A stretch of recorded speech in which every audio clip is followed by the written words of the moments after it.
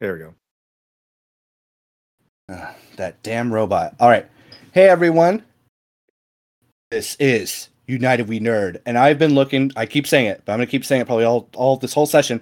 Been looking forward to this roundtable discussion all week. We've had another roundtable discussion about Overwatch with a couple friends, but I decided to up it with more friends to talk about Dungeons and Dragons or like tabletop playing in general, like homebrews, from the guidebook or whatever. And just this group of people, varying experiences. You know, I know all these different people from work, school, whatever, and I just know you guys have showed me things about D&D or things I've learned about or what we've played. It's just a fucking fun game, and I just thought, what better group to have together? There's a couple other friends, of course, who have led me on this journey, but they've been on other things, and I know one of them wanted to. Anyway, to get things started, hi, my name is Joel. I'm one of the co-hosts of United We Nerd, and also my co-host over here. Oh, me? Yes, you. Oh, because you're pointing off screen for me. Hello. Oh, whoops. This is Brian. Hello again. Welcome back. Appreciate you guys being here. All right. And I have 4 lovely guests with me. So in this order, I'm just going to look at the list I have right here. Please introduce yourselves. I'm going to say your usernames, but you can use your full name if you want. In this order, introduce yourselves. Jedi, Kappa, Kitty, and Tech. Hello, everyone. My name is also Joel, but for convenience sake, you may refer to me as Jedi or Joby, just to kind of keep everything clean. And yeah, I'm super excited to be here. Thanks for having me. I think that means it's my turn. What up, nerds? My name is Christian, but I'm best known on the internet as Kappa or Kappa Chris. Yeah, I mean, I don't know how else to introduce myself. I'm like in the loosest of terms, I'm a professional streamer, voice actor, writer, and just anything related to TTRPG I have my hands in. So when I mean loosest of terms, I mean there was an exchange of money. Meaning so and that's what I mean by professional. Like someone handed me $5 to do something. That was it. So yeah, that's me. Hello. You can refer to me as Kappa or Christian. I respond to both. Hey, money's great. Hi, I'm Matt. I'm more of like a casual dungeon master or game master. You can also call me Kitty, whichever works. And yeah, that's me. Hi, my name is Josh. My gamer tag's TechWolf, and I'm very, very new to Dungeons and Dragons, and I'm willing to give you my amateur's perspective. I think it was, for me, important to bring in all ranges, I think, to just address like different levels, how we see it, perspective, I think, especially for this game, is very important. I've learned that to the hard way, like as terms of like improv, world building, what you can and can't do. So I think it's, again, all levels important. So I wanted to start off with this question. So is anyone, I guess, did you guys know about, like, did anyone start D&D like with any like preconceived notion what it was, or did you guys like anyone start with it fresh, like, oh, I've never heard of this, let me try it? Like, I'll just go around and ask. Let's start with that. And I'll say for me, like, it was like years before I actually started playing, but I knew about it, heard about it from like teachers at school, couple like my friends, like one of my best friends, his brother was playing. Didn't really get into it until I'd say, I don't know, 4 years after the fact. And that was because another group of friends was like, hey, let's try it. And they really liked it. They brought it to another friend group. Like, hey, you want to try Dungeons and Dragons? And we're like, fuck it, whatever. And from there, it's been so much fun. And people can attest that the crit fails are heart-wrenching sometimes, but think it's amazing. I ended up DMing. I never thought I'd get that far, but here I am. I've done homebrews. I'm on a Mass Effect one right now, so that's pretty cool. We can talk more about what we were part of, but I just want to say, like, that's been my journey, like Spark Notes version. Let's go to Brian, and then we'll go to Jedi, Christian, Kitty, and Tech. All right. Well, it's kind of weird because I feel like when I was younger, the only things I heard about D&D were shows that made fun of D&D, like the ones that Totally. like either be like totally. That 70s show or like some cartoons that are like, oh, like D&D, a bunch of nerds in the mom's basement kind of thing.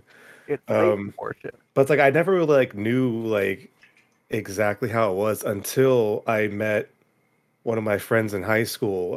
Him and one of his buddies played D&D quite a lot. And so one day it was like, "Hey man, this weekend we're gonna, start a new campaign. Why don't you come hang out?" And I was like, "Oh, all right, I'm, high schooler with nothing to do." So I was like, "All right, cool." And boy, did I underestimate how much it took to put in like the energy to make a character. Like we legit spent most of our day like making our characters. And I was like, Yeah. "Ugh." Yeah. And it's like, oh my God.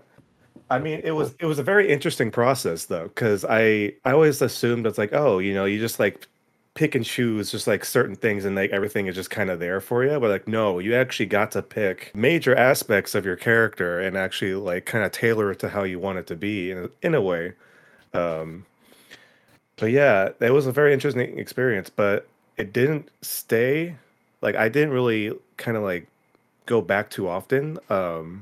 So I fell off for a while, but it wasn't until I met Joel and like the rest of our friend group and like they played D&D a lot and I was like, all right, well, my experience was kind of like I couldn't like really explain like my experience. So I was like, okay, I'll give it a second try. And for some reason, like everything clicked into place for me. I was like, oh, this is actually real fun. Like it had a lot of people to explain things to me, and I just like slowly started like figuring it out and getting into it. And then especially like now where I'm even actually trying to plan my own campaign based off of Devil May Cry. Because Devil May Cry is Ooh. one of my favorite game franchises, and I'm like, Nice.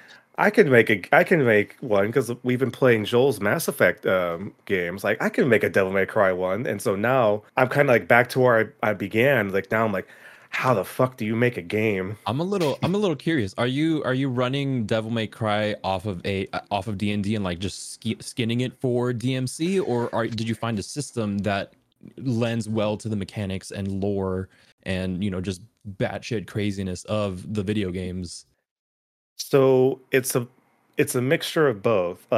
It's still very early in like its planning, so I'm basing it most of off of 5e, Okay. like the basis, but then I'm also kind of like, okay, well, how can I implement things from Devil May Cry and have it work in a tabletop kind of setting? I guess for like early examples, you have like certain characters like in the aspect of like Devil May Cry, there's not really many like variations of characters to play as. So Mm-hmm. like you have your human characters, you have your demon characters, and then you have like your half human, half demon. It's like, okay, well, how do you make having only three like races Mm-hmm. like interesting? So what I decided is like I thought of like all the different characters that you're able to play as or just like are in like the world of Devil May Cry. I'm like, okay, well, humans, humans can have a lot of guns, so they can kind of be like an archer or like a ranger, or you can kind of have a mixture of like range combat and like close quarters, but then they're kind of like, they still have like their human aspects of them, but they will definitely have like ways to fight big demons. And then you have So it's like your like half. so Oh yeah, go ahead. it like you're adapting it to 5e, but with some variations of how you create your ancestries or your different classes, how those interchange with one another for Mhm. DMC, as opposed to just running like having people go, oh yeah, like I'm gonna play a rogue, a human rogue, and then that is your DMC character. It's something more involved, more Mhm. hacking of the system. It's it's a little bit of hacking the system and a little bit of kind of nudging the player to kind of think outside of the box as far Yeah. as like kind of like normal like D&D like character creation is, because like I guess kind of like a limited like selection, Hmm. but then like the world of Devil May Cry has such big characters, Yeah. and so it's like, okay, well, you have these options, but use these pieces to create something interesting that you feel like would be in this world and like you would have a fun time playing with in a way. But yeah, Sorry, that's sorry to go off track there, but yeah, oh I'm like oh I'm no super no interested in the game design portion of it. So no right on. But yeah, that's kind of my story. So I guess whoever wants to pick up next. I guess Kappa, if you want to go off. Oh yeah, sure. Yeah. So for me, D&D and like I guess tabletop RPGs just in general have always been in the background, and it wasn't until actually playing it that I realized how much of my, like, I've been a nerd forever. Like there wasn't a point where I didn't consider myself a geek or a nerd or anything. How much of my perceptions of the world and perceptions of media and the things I love were shaped by Dungeons and Dragons, or were shaped by tabletop role playing games, or shaped by improv, or all the elements of your tabletop RPG have always been present. It's just it wasn't until way too late in my life that it all coalesced into that first character creation session, or that first session 0. And I mean, I started out with D&D, I think 3.5 back in high school, but that was just 1 or 2 sessions, and I didn't realize that I was playing or contributing to Dungeons and Dragons. I just found a weekend where I wanted to hang out with some friends, and we made some characters and we put them through a dungeon crawl really quick. Just like, I thought, oh, this is like a pencil and paper real-time strategy game. It wasn't until much later, after like Crit Roll became a thing, after all these different shows came out and it got really, really popular. Freaking Stranger Things made it popular, or Community, all these different things where I'm like, okay, this is Dungeons and Dragons. This is something that I recognize. Never took part in until someone was like, one of my friends goes, "Hey, Christian, you'd make a really good dungeon master." And I was like, that game, Dungeons and Dragons. And at that point, it was over. Like I got sucked into the lore. I got sucked into the mechanics. Like I graduated with a degree in mathematics. I'm the math guy, and I also, I also really like acting and improv. Joel, you know this, and being goofy and writing stories and all this stuff. And D&D turned into just the nexus of all of that. It's just the perfect storm of everything. Exactly. And I didn't know that all the pieces would fit together until I was in it. And that was like 4 years ago, I think. Since then, I've done a lot of writing, designing, playing, GMing, not just Dungeons and Dragons, the popular TTRPG game by Wizards of the Coast. Going out, branching out to Pathfinder, branching out to single pagers, indie creators, indie game designers, and all that stuff. So if I refer to TTRPGs, that's tabletop role playing game, or TRPGs. D&D is one small part of all of that. Sorry, I could talk about this forever, but that's how I got started. That's like essentially the beginning of my journey. I started out as a DM. Cool. Yes, and the acting. Yes, Christian, I remember. Yeah, we had a fun time in Santa Cruz. Let's go to Joby, Matt, and then Josh. Yeah, I mean, I guess you could say relatively new to the D&D scene. I definitely knew about it growing up. Kind of like what Brian was saying, is that show, it's always been made fun of. But it was always one of those things where it's like, why aren't I playing this? It's like, oh yeah, because I don't really know people who play.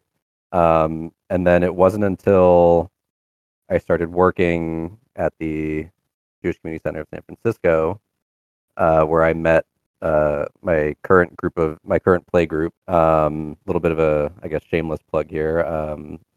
They run the popular streaming group Venture Maidens. If any of you guys have heard of them. Oh shit! No way. Yeah, so That's became cool. friends with them. They brought us on to do a quick little one shot, and then we, next thing we knew, we were in a year and a half long campaign that actually just ended a few weeks ago, and now we're there's two friends who are part of the Venture Maidens, and then me and two of our other friends who, complete newbies by comparison. And they convinced us, all three of us, to write and run our own one-shots.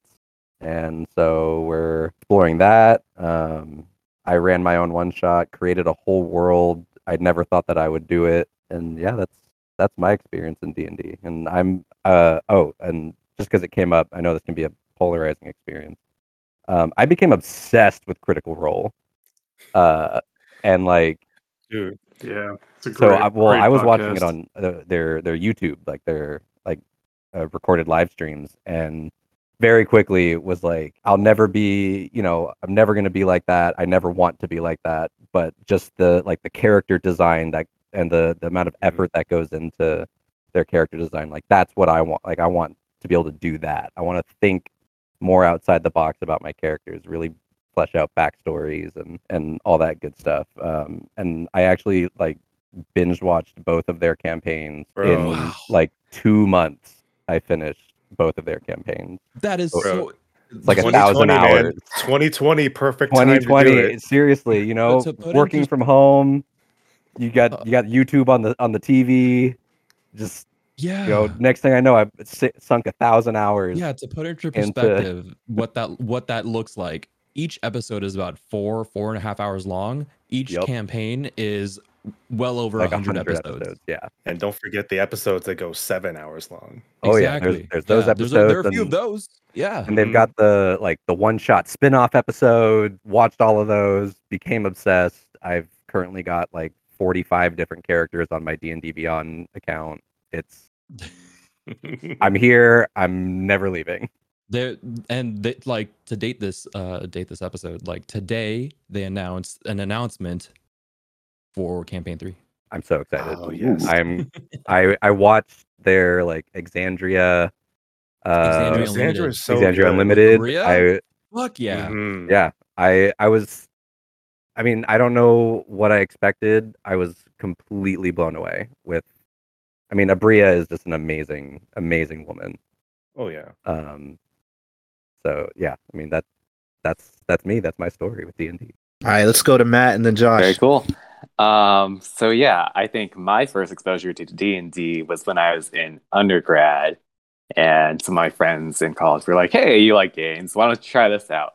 And it was D&D 4th edition, and I had no idea what was going on because there were too many rules. I was like, I don't get this, and then I stopped for a while. Definitely. I think it was like after I graduated, some of us like met up again and we tried doing a D&D. I think it was 5th edition that time, so that was a little bit better rules wise. And I think I liked it more because I got a little bit more into like the whole like backstory of my character and like the backstory of the campaign. And like I kind of saw it as a way of like exploring like parts of myself. Of like, oh, what if I did this and see what happens? So that's when I started getting more into D&D. And then that campaign ended. I was like, oh, shoot, there's no one else who's DMing right now. So I guess I got to try to figure out how to do this. So yeah, I tried to DM. I was very strict rule based. And I noticed like people weren't having the best time because I was like, well, you got to do this because I got to roll this way. And I realized it wasn't like the most fun thing. So I like joined a meetup group actually where there were a bunch of different tabletop role playing games. And it was kind of like a mind-opening experience where there were like these one-page rules. I think that Christian was talking about. Like it's just like here's a little set of rules, but everything else you just make up and kind of go with it. And that's when I like really got into DMing. And I think I kind of prefer more of the like light rules things because it's less planning, it's less like numbers and like arguing about rules or like whatever. But it's more just like they call that less crunchy. Yeah. It's definitely like an easier experience too. Like we, at least for me and Brian, when we got started with our friend group, we did 4E, and our dungeon masters weren't rigid, but they definitely relied on the rules a lot. And it was like, oh shit. And then I think a problem I had with 4E, not that anything's wrong with it, but there's just like you have to keep like your 5 abilities ready at all time, constantly check if they're used. You're like, oh, did I use this? Oh, I didn't use this. I can't use it now because I didn't. It's honestly, it's just too much to remember. It's sometimes not fun that way. Like when I finally understood 4E, I was like, oh shit, we moved on to 5E. I was like, oh, God damn it. I felt the same way. It's like, oh, I think I'm getting a hang of it. Now introducing 5e. Fuck everything you just learned. Oh, okay. Cool. Thanks. But yeah, it's just so intimidating as a new player, just jumping into something with so many rules, and you're just like, I don't know what to do. And so, yeah, that's basically my story. I have a lot of thoughts like about this stuff, but I'll wait until it's relevant to a question and not want to get Josh up in here. Well, I'm new to D&D as of about a month ago, I'd say. I think I'm on my seventh session was That's yesterday.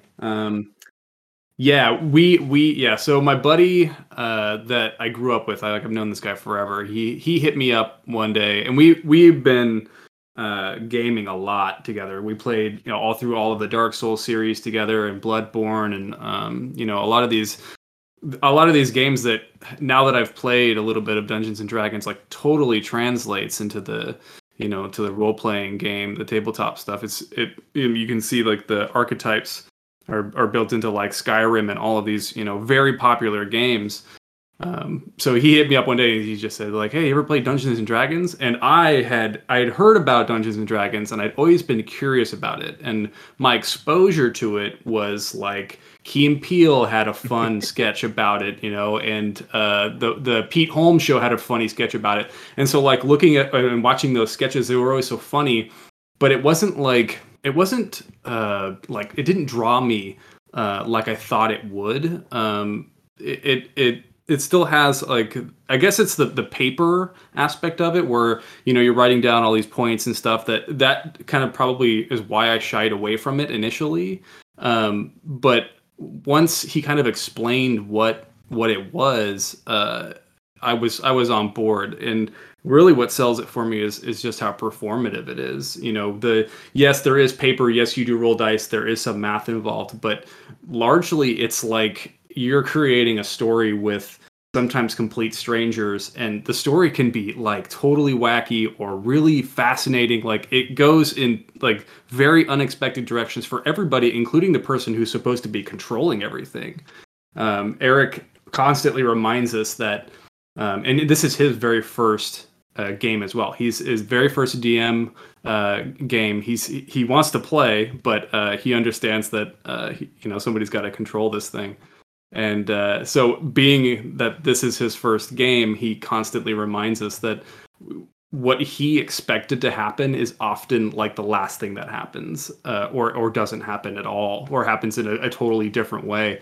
Just as an example, in our last session, there was this bugbear that was supposed to come out and like attack the group immediately, but because he rolled a critical one on the bugbear's entry, the bugbear ended up being drunk and falling into a crevasse and being eaten by some other creature. It was just like, he's like, this was supposed to start like this big battle royale, and because of the rolls, like it's totally unexpected. That's just perfect D&D right there. Yeah, you have a plan, the bugbear comes at you, and then now it's a different encounter entirely. I don't know. I mean, what was supposed to be a big battle ended up being more of like a sneaking around thing, and we ended up getting into a battle eventually. But it's just that's what's so beautiful about it to me, and then like that's why like I said, we were like, I think we're 6 or 7 sessions in about a month. Like we're trying to do it more than once a week if we can, because everybody in our group is just so into it. And we're all very new to it. I mean, I actually ended up asking my wife, because we ended up losing 2 of the players when we did our character creation day. 2 of the players backed out. And so we were down to just 2 of us playing. And so I asked my wife, who is an actor, hey, you're into Lord of the Rings and this kind of stuff. Like, would you be interested? And she is very into this game, which is, nice. It shows you just how wide the net can be to catch people. Oh man, we will talk later about crit fails, and my team here, who has played with me, and Josh, who you played with me the other day, you saw crit fails. Definitely, they throw the funniest and maybe funnest wrench for everyone but the DM, and sometimes a fun wrench for us DMs too. Nothing like a good one in the middle of your boss battle, let me tell you. Many boss battles, I should say. many boss battles.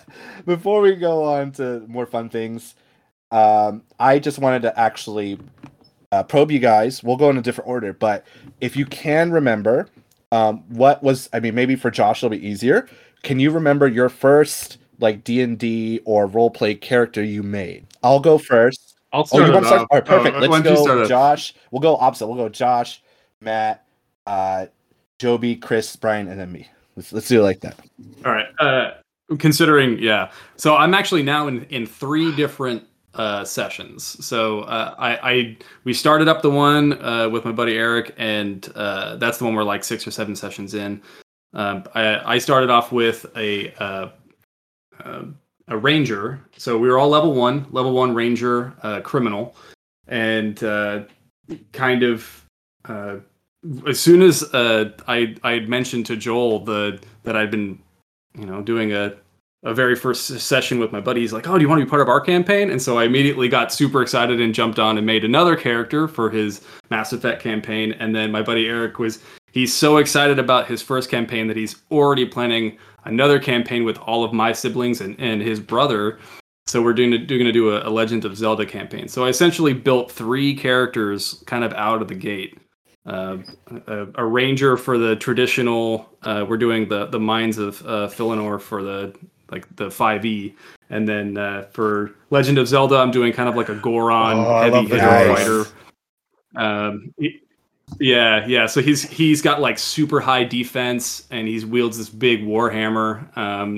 And then for the Mass Effect campaign, without giving out too much information because we have players here who don't quite know who I am yet, he's going to be kind of a mystery player, but he's more sneaky, kind of support sneak. Yeah. I just want to say, for like doing so much in so little time, it's actually like very impressive, because when we did our Mass Effect this past week, it was really cool that you just came in and you were already like everything was ready to go. It was like you were like in like your character, and I was like, damn, it's only been a month. Holy shit. I remember it took me so long to grasp the aspect of like getting into character for D&D.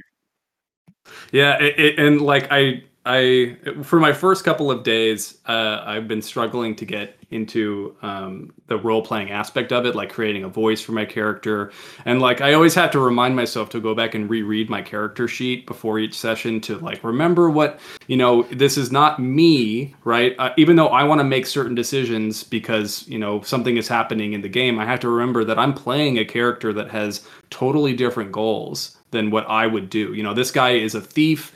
He goes off from what the other members might want him to do. Like, I need to be a jerk sometimes, even though I don't want to be. My character is designed a certain way. He has his own goals in mind. You have to get in that mindset. Sure. Yeah, that's actually pretty funny because I don't remember my first character because that was such a short game. But my second character was a half-elf ranger, and I decided it would be interesting because usually elves live to be like hundreds, thousands of years old, to be like a 20-something-year-old elf and see what it's like. Because the book says, they grow as regular humans or whatever. But just to think of like what experiences they might have between like when they're like a young elf versus like more of a established whatever elf. I don't know how to describe it. But yeah, I just thought it was interesting to think of like how an elf's or like someone's morality develops at a young age. And the campaign we did, he turned out pretty evil, which was also interesting because that is not my personality in real life. But yeah, that was definitely an interesting time.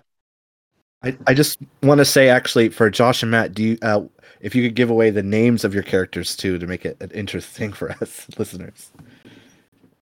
Yeah, my ranger is named Roy Shadowrat.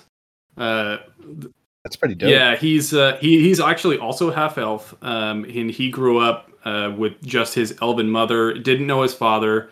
And he has a criminal background, so he's constantly like in and out of prison.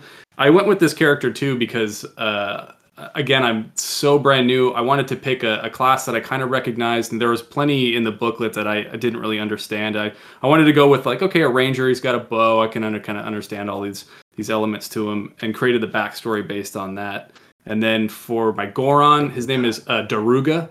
And then my my Mass Effect is John. He's a mechanic, or so everyone thinks. We'll find out what happens. Dot. My character's name was Crib. I picked Ranger because I wanted to have a pseudo dragon as a pet. And even though it's not technically allowed in the rule book, the DM was cool, and they were like, "Yeah, cool, you can do that." I was like, "Sweet." Fuck the rules. Like Yeah. this is a game of make believe. Let's do what we want. Yeah. All right, Joby, what about you? Okay. I don't remember the name of my first character, because we did it as like the intro to us learning the rules and mechanics. I do remember I played. He was an elf warlock. Backstory: he like traditional kind of like edgelord situation. His friend died, and he wanted to get revenge. And a demon made a pact with him, and his arcane focus was a staff with his friend's skull on top. Yeah, like really, really edgy That's dope. bullshit. That's very 2005. Oh, I That's mean, like- if you know anything about me, I'm an emo kid at heart, so very much on brand. But my second character that we played in our year-long campaign, extremely unoriginal name because I procrastinated on my character creation and had to come up with a name on the spot when we did our like party group introductions. So I apologize for to the Lord of the Rings fans. His name is Mithrandir, a sea elf wizard. And then as I was kind of creating this character, I realized, God fucking damn it, I made Jace the Mind Sculptor from Magic the Gathering as a D&D character. Mithrandir is a wizard in the School of Illusion who uses kind of like mind magic, illusions. I didn't realize it until someone called me out for it. And then Wizards of the Coast put Jace in the game. Yeah. And then, I mean, I don't know. I'm excited about my next character, so I kind of want to talk about him. We'll get Okay, to cool. current characters or more current characters. I think that brings it to me, right? Okay, Yeah. so I talked about my 3.5 like initial ever playing, but that was more of like you're playing the wizard dwarf or something. We didn't really make a character. We made like the stats of the character, and then you just go through the dungeon with a character sheet. There was no like backstory. It was just a very simple dungeon crawl. The first time I made a character, it was very much a oh man, flood of memories just now. My DM, this was like back in like maybe the second expansion of Destiny 2. Oh no, Destiny 1. Destiny 1. My DM was like, "Hey, you're joining this game. I know you play Destiny. Do you know the Gunslingers? I'm working on trying to make a custom class based on the rogue that allows you to be a gunslinger from Destiny, but set in fantasy." And I was like, "Hell yeah, sign me up. I'm all about throwing hunter knives and all that shit." And so he was like, "Okay, cool." Like he homebrewed this whole class and everything. So my character is a human. My first character was a human gunslinger rogue. It was very out there, but it worked. It definitely played like the Destiny gunslingers. And I was like, you know what? I'm just gonna base this off of Cade 6. Just be this smarmy little asshole, but like that you don't know if you can trust, but has a sense of justice, sense of morality, all that stuff. That was very much like almost a self-insert character. His name was a play off of Captain Laser. It was Capitan Laser. Which is my DM was my dungeon master was like, "This is how we're gonna make it fit into the world." I'm like, "All right, fine, cool, whatever. This is my first character. I'm just gonna be smarmy, play Nathan Fillion as Cade 6 in D&D. That's all I did." Yeah, that was very much. I still play in that game sometimes. I come back and like, okay, cool. Like what new Destiny stuff has come out? Oh, sweet. Like tethers. Like now my character leveled up and can take on tethers or something like that. So that was my first like character that I can remember. Since then, I played so many other characters, it's hard to keep track of them all. I know that there are some standout ones. Like Tanklin Sharkfist, a little barbarian Tanklin goblin himbo. Sharkfist. Yeah, That's What a name. name. yeah. My name's Tanklin Sharkfist. It is my honor to meet you. And so Oh that's my God. Tanklin.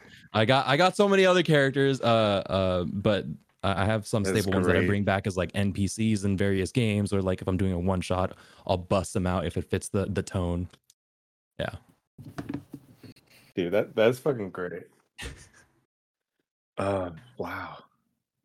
Also, major shout out to a fellow hunter in the group. What up? I'm a hunter main in Destiny. I know Joel hates that shit, but hunters are the best class. I use all three. I just shit on you when I'm on Yeah. Warlock or Titan. I'm also hunter. Hell yeah. All about that crayon power, baby. All right, Brian, go with your first character before we divulge into the Destiny Stream 2. Well, Two. like I said before, like my first like dip into D&D was like in high school age, but like it's been so long that I can't really remember most of the character. Like I think it might have been like a barbarian or a fighter. I'm not sure. So I'm just gonna go with the first character I made when when I played D&D with our current friend group. This was back in fourth edition. His name was Sar, and he was a shade executioner assassin. Basically, my idea for this character is okay. I'm just gonna make like the most least brooding character I could possibly make.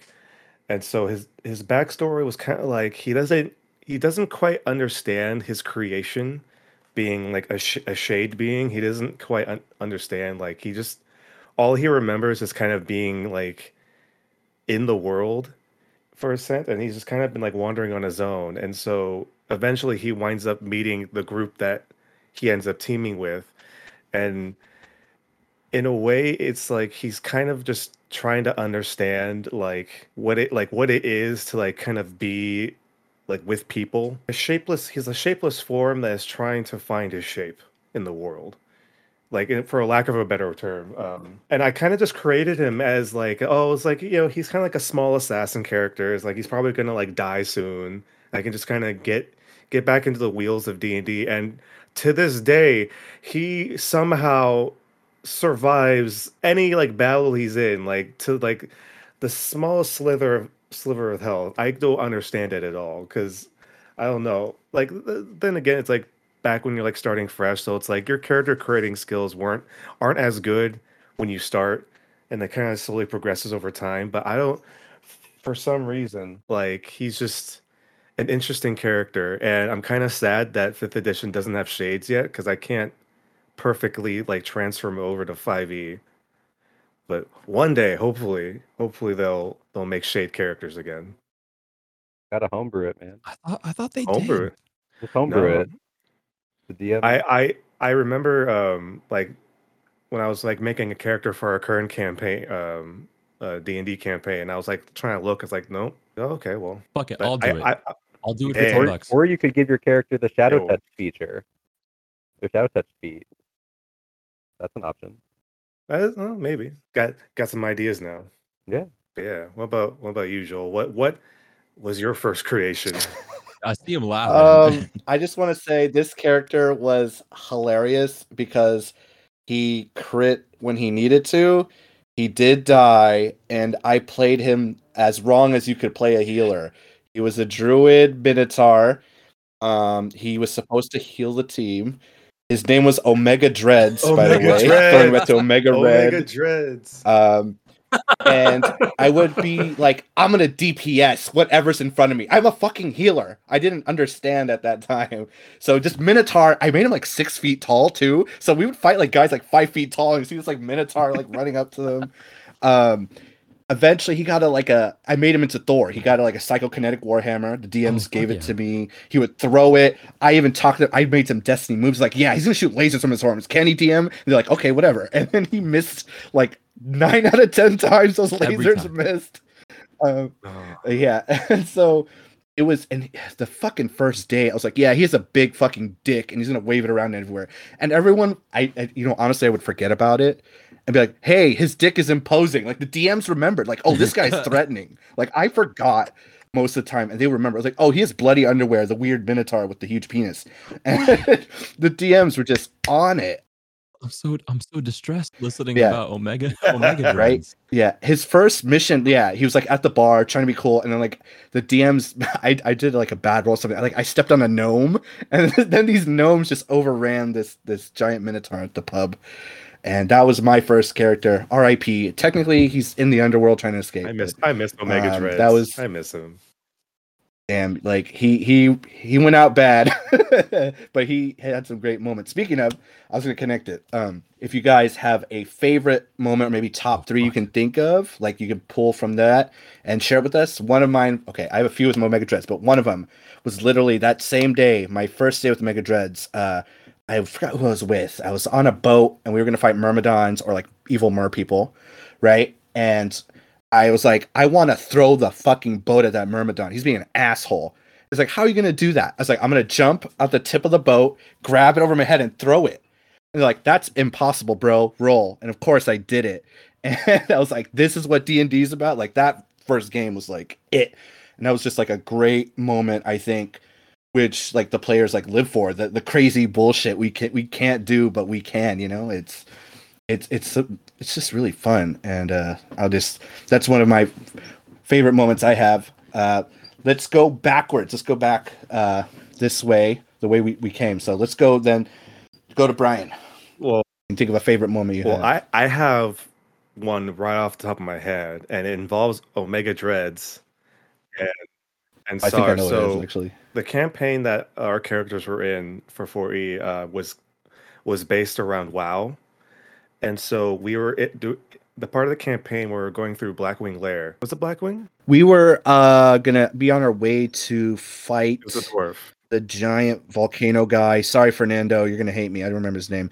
We were like in a cave though to fight like a moss monster. We were like on the way to a dungeon. So something like that. We ended up finding one of like the big bads like captains, and it was like this like dwarf leader. And he somehow trapped us in like a battle arena, and so it became this big huge like gladiator like combat arena. And so you had a whole bunch of like dwarven forge masters like kind of like watching around like on the top, and it was just like a gauntlet of us like fighting people. And at first they really hated us, but we just kept doing so well that the crowd started coming onto our side. And so we were fighting this, it was like this big like lava creature or something like that, and it's probably it was like an elemental creature. And we asked the DM if SAR and Omega Dreads can do like a tag team combo, because we're getting into the arena style, and like, yeah, sure. And so what we did was we had SAR run up Omega Dreads, and he kind of did like this big jump and like threw SAR into the elemental with his like dagger covered in poison out, and just like went ramming right through their head, killing the monster. And then right afterwards we just started doing like, yeah, and started like doing like wrestling poses, and the whole crowd started like cheering and like ranting. It's like, oh, this is fucking dope. Like, I just want to say we socially lubricated the audience. I was like, DM, can I point to one side and go, yeah, point to the other side, yeah, and then he's like, do it. And then we were rolling good, so the audience was like cheering for us. We were pointing to them. That's amazing. Oh, I forgot about that one. Good. Damn, good memory. All right, Christian, you got one on hand? I got a lot. This is like I dread this question because there's so many different types of experiences. Like there's my favorite moment as a GM, there's my favorite moment as a player, there's my favorite moment just as a person Definitely. in the community. So I think I'm just gonna go ahead and try and stick to the prompt and like pick my favorite moment as a player. I mean, Perfect. there's a bunch. I'm gonna pick the most recent one. Recently, I was in a all-out level 20 brawl, 3v3, all level 20 characters. You come in, you make it, you stat up a character, and you just do battle to the death. And everyone came in with all these different combinations of like rogue or artificer, or I'm a warlock with all these different multi-classes. Lets me do all these crazy combos. And I came in and said, I'm going to be a healer in this level 20 all-out brawl where you can deal massive amounts of damage, and no one else thought the same to do the same. And our team looked like they were losing. All of a sudden, life cleric coming in with a divine intervention, bring back my dead character, heal everyone to full 75% through the way through the match. We win because everyone's just basically refreshed at that point. It was the biggest upset of the night. we were like toe to toe in the beginning, and then they got the upper hand, and we just start like it just looked like we were gonna lose. And on my team, I'm like, don't worry about it. We were in a secret chat. Don't worry about this. I got us. I'm the healer, remember? Divine intervention. And bring it back. It was fun. It was a good time. Everyone was like, I appreciate having lost to that. So that's my favorite part. That's my favorite of recent memory. Dude, when divine intervention works, it fucking works. At level 20, it just works automatically. Oh, shit. Oh, really? Yeah. Oh, Yeah. wow. You have a guarantee. You got a guaranteed basically wish or true resurrection or something at that level. And no one ever remembers because no one ever plays at epic levels of D&D. No. Damn healers. We're working on it. We'll get there someday. Working on it. We're slowly. My ranger, she's slowly getting there with her raspy voice. Bring me in. I'll run a level 20 brawl for you. All right. Maybe we should do that later. Just an actual recording of us playing D&D of that brawl. That might be fun. All right, Joby, you got a memory on hand? Yes, I do. So my poorly named Sea Elf Wizard is in this campaign. Our DM created a whole new world for us to fuck up, as PCs do. And there's this one like there's a series of sessions where we were on a boat going to the next area, and we had to like go through this kind of like ravine like situation, and right before we got there, we discovered these like little insectoid things that like shimmered in the sunlight and basically created like a charm effect if you stared at them for too long, or if you failed the saving throw, basically. And there were these, two NPCs that we saw on like a little dinghy, like I think it was like 80 feet off the bow of the boat, and we were being attacked at the same time by Tusculi, which, for those of you who don't know, are these like wasp-like creatures that they're extremely xenophobic. They eat other humanoids, and this hive of Tusculi were coming in to attack. And I just remember my character jumped off the boat, being a sea elf with my swim speed, charging full dash. And one of the really insanely cool features of sea elves is this feature called Friend of the Sea. Yeah, Friend of the Sea. So using gestures and sounds, you can communicate simple ideas with any beast that has an innate swimming speed. And I basically Aquaman this scene, this moment. I told my DM, I want to communicate to all the fish in this river to swim forward and basically like jump out of the water and start eating these insects out of the air. And my DM was like, okay, roll for it. See how well it goes. Make a persuasion check on these fish. And I rolled a nat 20. Fucking nailed it. And next thing I know, Nice. like literally Aquamanning it, like swimming, all these fish are coming out of the woodwork, eating these bugs. And then I was like, and I want to take it to the next step. I want to jump out of the water as pressing over the boat, grab these two. There were halflings in the boat. Grab these two halflings and then like flip them back and like dive back into the water. Okay, go ahead, roll for it. And I rolled another nat 20 on an acrobatics check, just back to back. I got inspiration from my DM for that moment, and it was one of the highlights of the campaign for me. I can only imagine how those halflings reacted.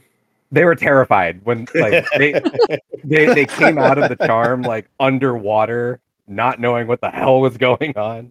They were terrified, and I had to like being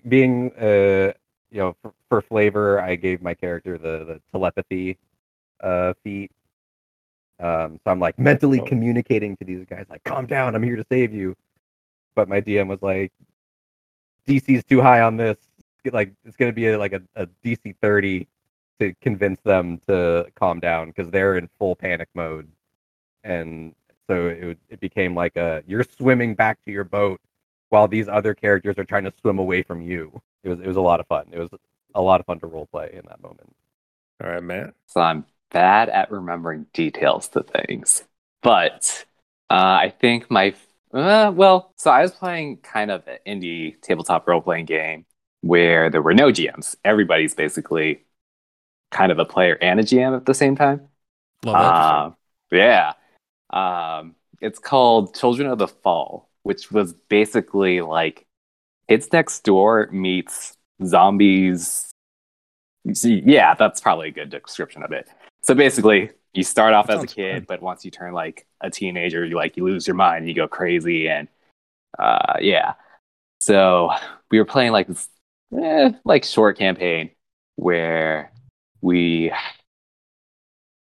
was like with one of my friends from college and like some other people from this meetup group.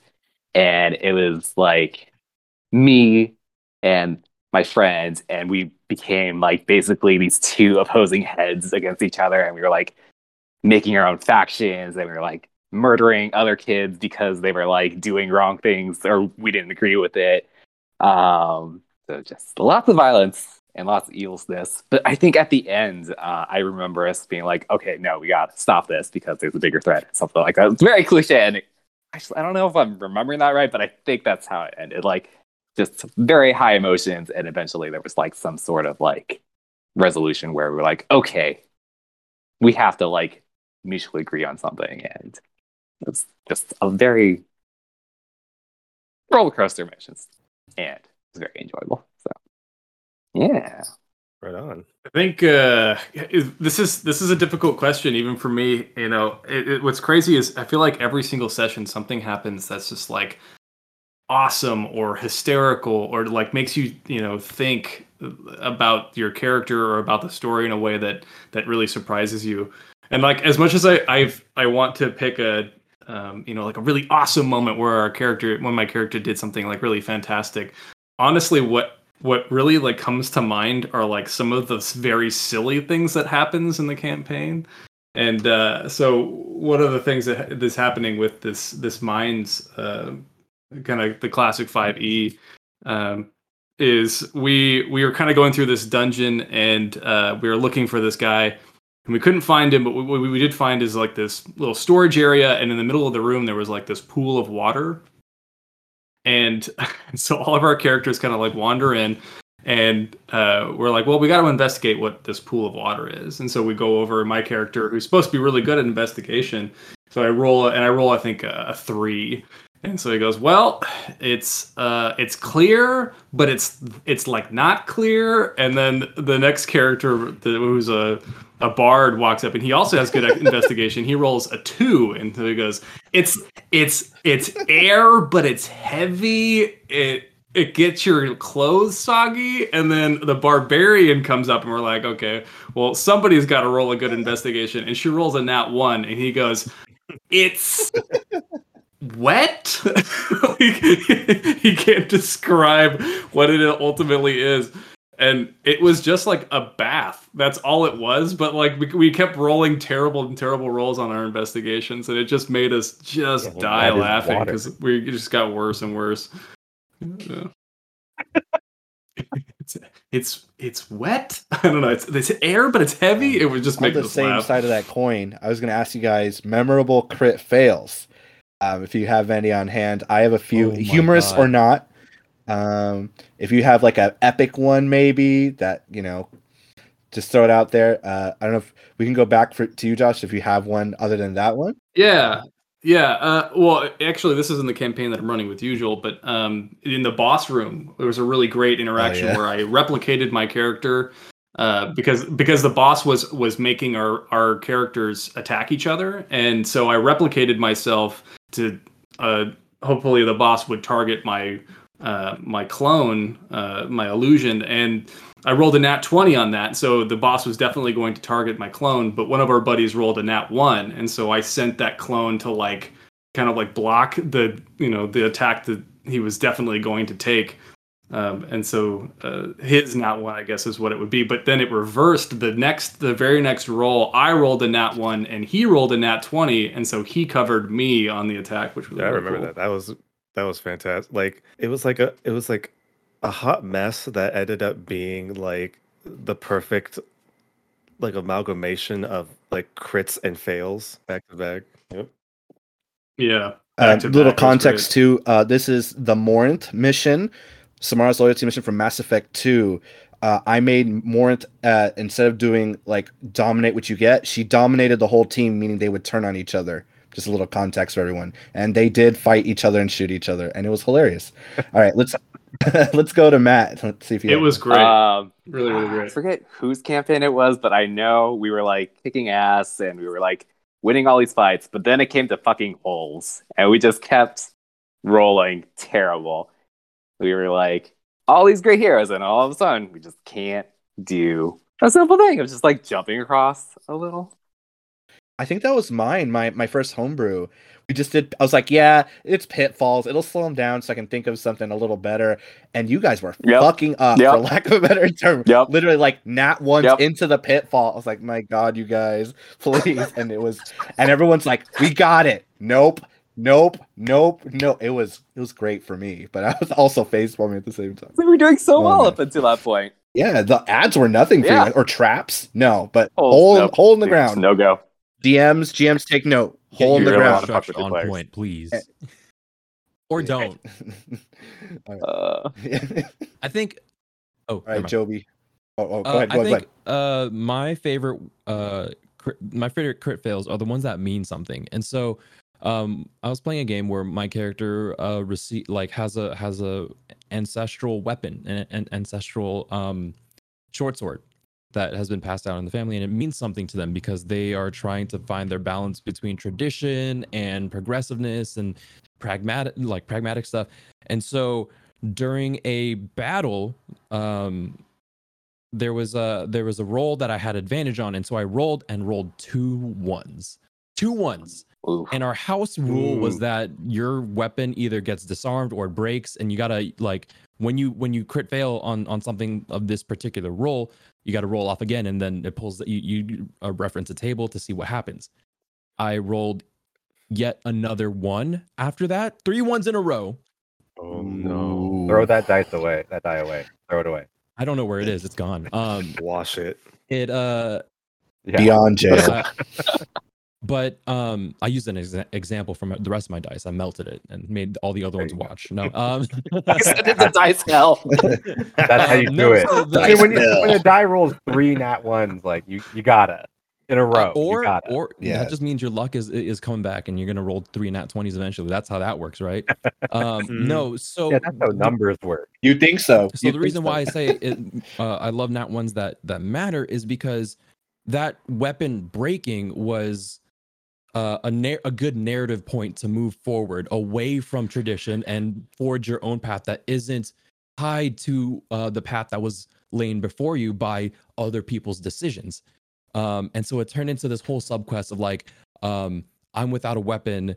I'm trying out all these different things, and I need to forge my own path, forge my own weapon. So that like, first of all, having advantage, rolling 2 nat ones, ass. But it turned into this whole transformative experience, which lent to role play, lent to exploration, lent to all these other things. And so that, I think, was a really good play on my GM's part to make it mean something, to make it more interesting than, oh yeah, you drop your weapon and combat continues and you have to struggle a little bit. Instead, it turned into combat ends, however it's going to shake out, but your character now has new things to consider, and it affects you outside of just this one instance.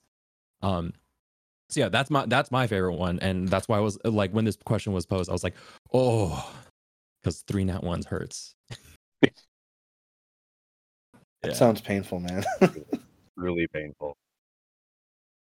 That's so cool, though. I mean, it really lends to like just the beauty of this game. Like, it's not just about succeeding all the time. It's about creating really awesome. That's like for me, for moments my personal that, philosophy you know, of that is that's up to the players. The game doesn't necessarily facilitate that. That table is a homebrew table. Like that rule is a homebrew, like a house rule. So yeah, you're right. Like this game, the stage that is set before us by Dungeons and Dragons CTRPGs is controlled by our imaginations, which is why I always go like, you're the fucking GM. Do whatever you do whatever you want, as long as everyone's having fun. I don't know. That's I can soapbox forever. All I know is I'm gonna fuck up my characters You're now. Thanks for welcome. that, Christian. Dude, All right, Joby. Yes, all the time. Not right. once for everyone. Yeah. I mean, I hate to be that guy, but I never rolled a nat 1 in my What? entire campaign. Fuck I rolled you. I rolled poorly on Wow. occasions, but I never rolled a nat 1 in any of my rolls. So literally, your RNG in Destiny and Dungeons and Dragons Yes, is broken. Yes, That's what I'm hearing. RNGesus has smiled upon me for some ungodly reason. Not for long. Now No, that you I put it out know. on the That's East so many End, ones. That's why coming. it's so many ones are coming your way now. I am Better knock on every inviting wooden thing around the you. bad luck, because for the same reason that Christian just said, I truly believe that the nat 1 being a thing, being possible, leads to so much like hilarity and creativity and character development and growth, both, you know, as the character and as the player. And I'm actually sad that I never rolled a nat 1. I feel like I truly missed out. You know, like I think the closest I got was like I rolled a 2 on an attack roll, and like, oh yeah, that misses. Like, okay, go next. Like, it's not exciting. It doesn't create those fun D&D moments that you hear about from other people, that you see on TV, that you read about on Reddit and other, you know, like internet sources like that. I feel like I truly missed out. Yeah, that's how you get Pippin summoning all of the fucking goblins in the Mines of Moria. Like that. That's a Exactly, nat 1 right yeah. there. Full of a talk. That is a nat 1. That's great. Well, Joby, I hope you feel the same way, and your next 10 rolls are all ones. I just come back to us and let us know, like, hey, y'all, I got some ones, and you know what? I'm gonna step back. I'm gonna backpedal. I'll tell you what. The next time, the first time I roll in that one, I will let you know. You better Yep. you text me, call me. You I'll tell you the whole story of what All right, happened. Brian, give us your epic fail or hilarious or whatever. I could tell you the character that I've had the most critical fails with, and that's with the current Mass Effect character Trez. So, for like a little backstory, Trez is like a ex-mercenary turned into, I guess, like elite, like Space Force captain. I guess is that the best way to put it? And he's in anybody that knows Mass Effect, he's a biotic like adept user. For anyone else, this is kind of like he's kind of uses the Force in a way. Like he uses kind of like eternal like Yeah, he's energy, a space wizard with a pretty gun. Yeah. much. And so like I can't really pinpoint like a critical like failure that like stood out to me, but I there was a short period of time where a lot of his roles were very bad, and it was always when he was using his biotic attacks. So it's just kind of so after a while, I was kind of like looking at this. Okay, how can I spin this into like a story beat for him? And so what ended up happening was the more times he would kind of fail at using his biotics, it's because he never got properly trained by anybody. And so it's either he tried to fake it for so long, but now he's a part of this big group that really relies on everybody kind of being on track, that all those fails that he kept doing led him to kind of like go through the channels of like biotic users he knows and kind of like pick their brains and kind of like try to better himself through all of those failures to the point where we we recently got I'm very bad at Mass Effect 2 characters. We just teamed up with her this last mission. Samara, Samara? thank you. Sorry. And so we just picked her up after her mission, and he kind of just wonders, okay, it's like you were probably like the most badass biotic user in this whole galaxy. You know, I just want to like try to up my game. I just want to like try to be better. It's like, what can you do for me? And she's like, okay, I'm going to teach you something. And so through that process, he ended up learning a new ability, Slam. And so ever since then, he's just gotten progressively just more consistent. And so it's kind of neat to kind of push it into that direction to the point where now it feels like Trez is on this kind of like upswing into becoming, you know, he's becoming better, but he's becoming better for the right reasons instead of kind of like watching out for his own back. He's progressing because he wants to do better for his team. And so I know it's not exactly like a funny crit fail moment, but I felt like in recent memory, I felt that was kind of like a very interesting like how to turn this negative into like a positive for the character and like in story progression wise.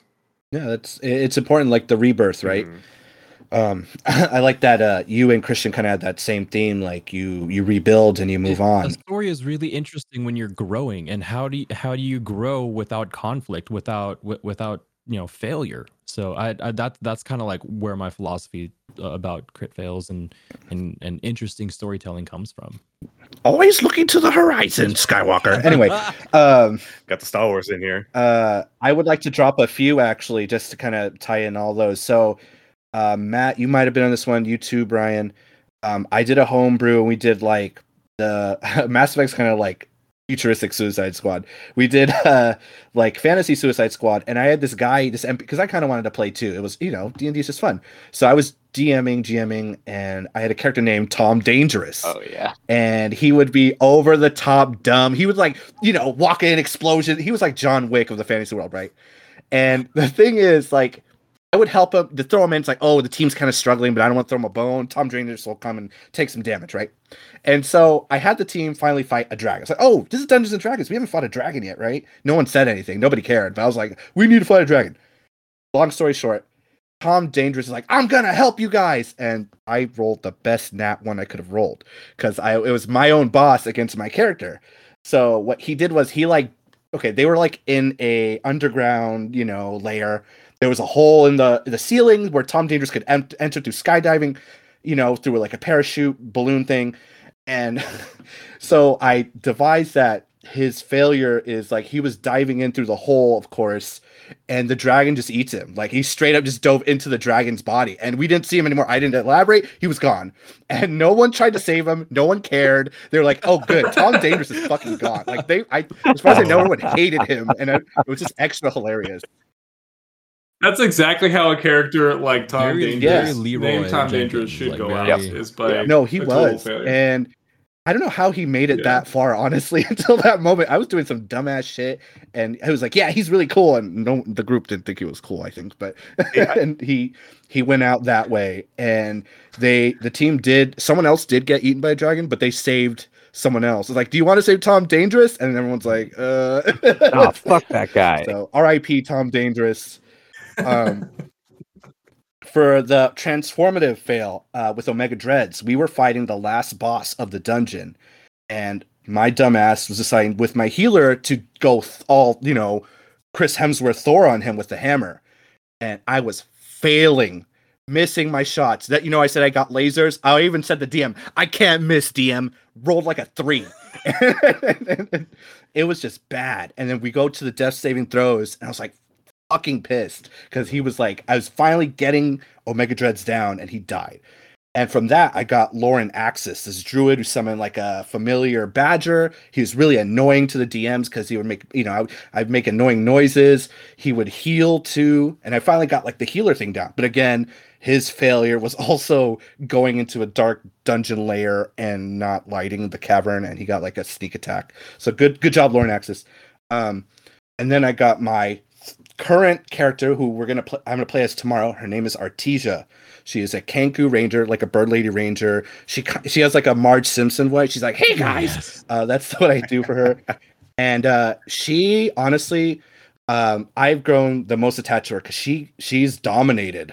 Her, we're gonna go from this. This is where I'm talking about. I'm gonna go into it, but her first match or game, we fought a dragon that is essentially kind of like Morant. She like dominated people's minds, and they would turn on the team, and they would be thrown into like a throne world. It's like, oh, not only are you going crazy, you're going crazy in another world, not your own. And that was like her first battle, and she barely got out. But the last like mission we played, I had to clutch it because one of our players healed the dragon to full HP, so that was a lot of fun. But I want to segue into you guys. What is your, if you have more than one, just maybe choose one or two. Talk about your current character you have right now. Mine was Artesia, by the way. Let's work it back. Well, I guess I'll go first. So I already kind of talked about Trez, so I'm not going to talk about him. I'm going to talk about my current regular D&D character, Krixus. He is a Furbolg blood hunter.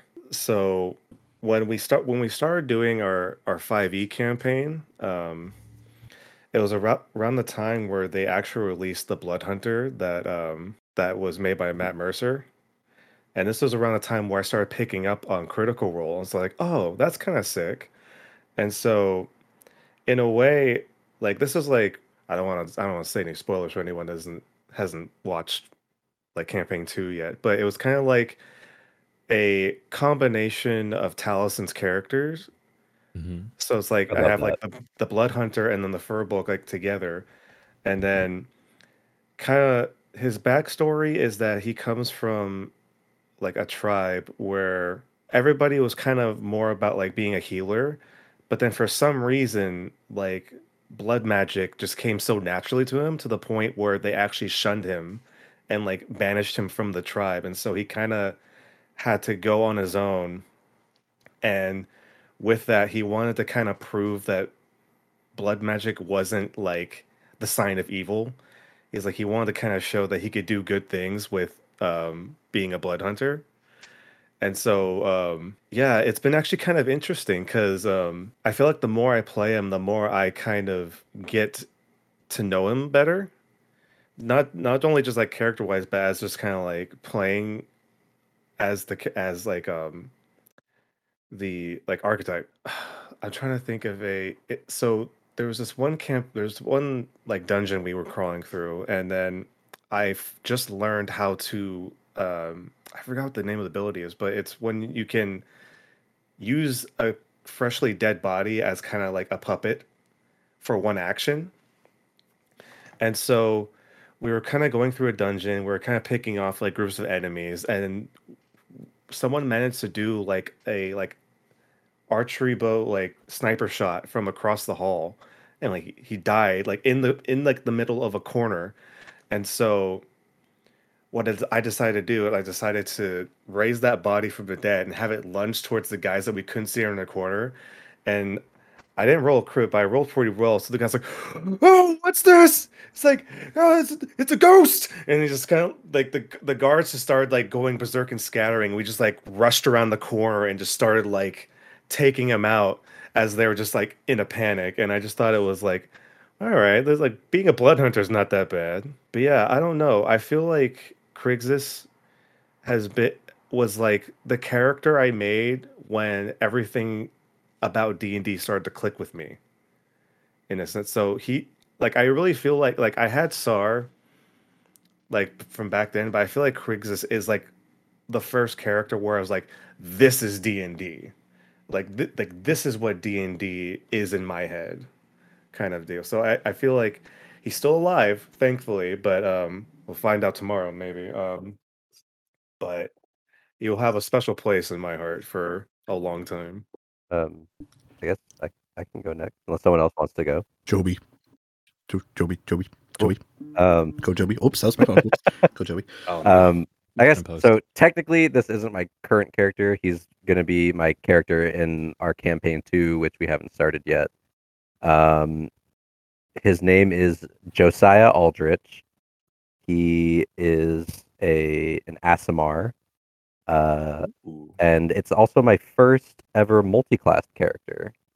Starting off, we're in, part of starting campaign 2. We're all starting as level 5 characters. And I did 4 levels in fighter, specifically the gunslinger, and then 1 level in cleric. And I did this because it fits with the flavor of this character. His without going too much into it, his backstory. He basically joined. I talked with my DM about this, and I created a priesthood in his world that he's created, and this character goes and joins the seminary. He grew up wanting to be a priest. He comes from a line of priests. His father, his grandfather, his great grandfather. He graduates from the seminary, and I don't know if you guys know. There's that Korean manga, Priest, which I was obsessed with when it like first came out. I thought it was super cool. So I kind of modeled this character after that. This saintly figure who also I don't like to create like murder hobo characters, but like he's a murder hobo basically. But like so his whole story is like he picks his deity. I forget what her name is right now, but she's in the classic, the canonical pantheon, the goddess of luck. Alondra. Evandra. Yeah, thank you. The Changebringer. Evandra. Yeah. Boom! I'm a genius. Boom! Look at that lore drop right there. So that he picks his deity, and then he kind of goes out to start his flock, and then decides to come home one day to his village, and it's been destroyed. So he goes on this journey to kind of like find out information about these creatures that we encountered in campaign 1, and I tied his backstory back into campaign 1. These creatures that we encountered there destroyed his village and like kidnapped his parents. And after years of searching, loses his mind, loses his faith in his goddess. And then she comes to him one day after he's completely gone insane, restores his mind. And actually, I went over this with my DM. He's not an Aasimar by birth. He's a human by birth. And then the goddess basically turned him into an Aasimar. And that's really kind of cool. And that's why I wanted him to be a half or a fighter / cleric. He's got this like celestial healing energy about him. But he's basically like a crackpot.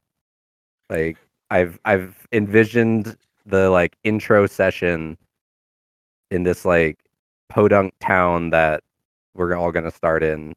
Him being on a soapbox, being like, "If you think your luck has run out, fret not. The goddess will smile upon thee," and that kind of shit. I haven't quite found the voice for him yet, and I keep imagining he's got this like really deep Southern Louisiana drawl, but I can't quite get the voice right, so I might just go for might just go for some like Amarillo, Texas, like southern accent. Something a little like this. Yeah, trying to do like a little Matthew McConaughey, and I can't get it. That I can't. molasses coming Yeah, I out of can't your do it mouth. right. Like it's Fucking embarrassing. Office, really? You're gonna throw that in there?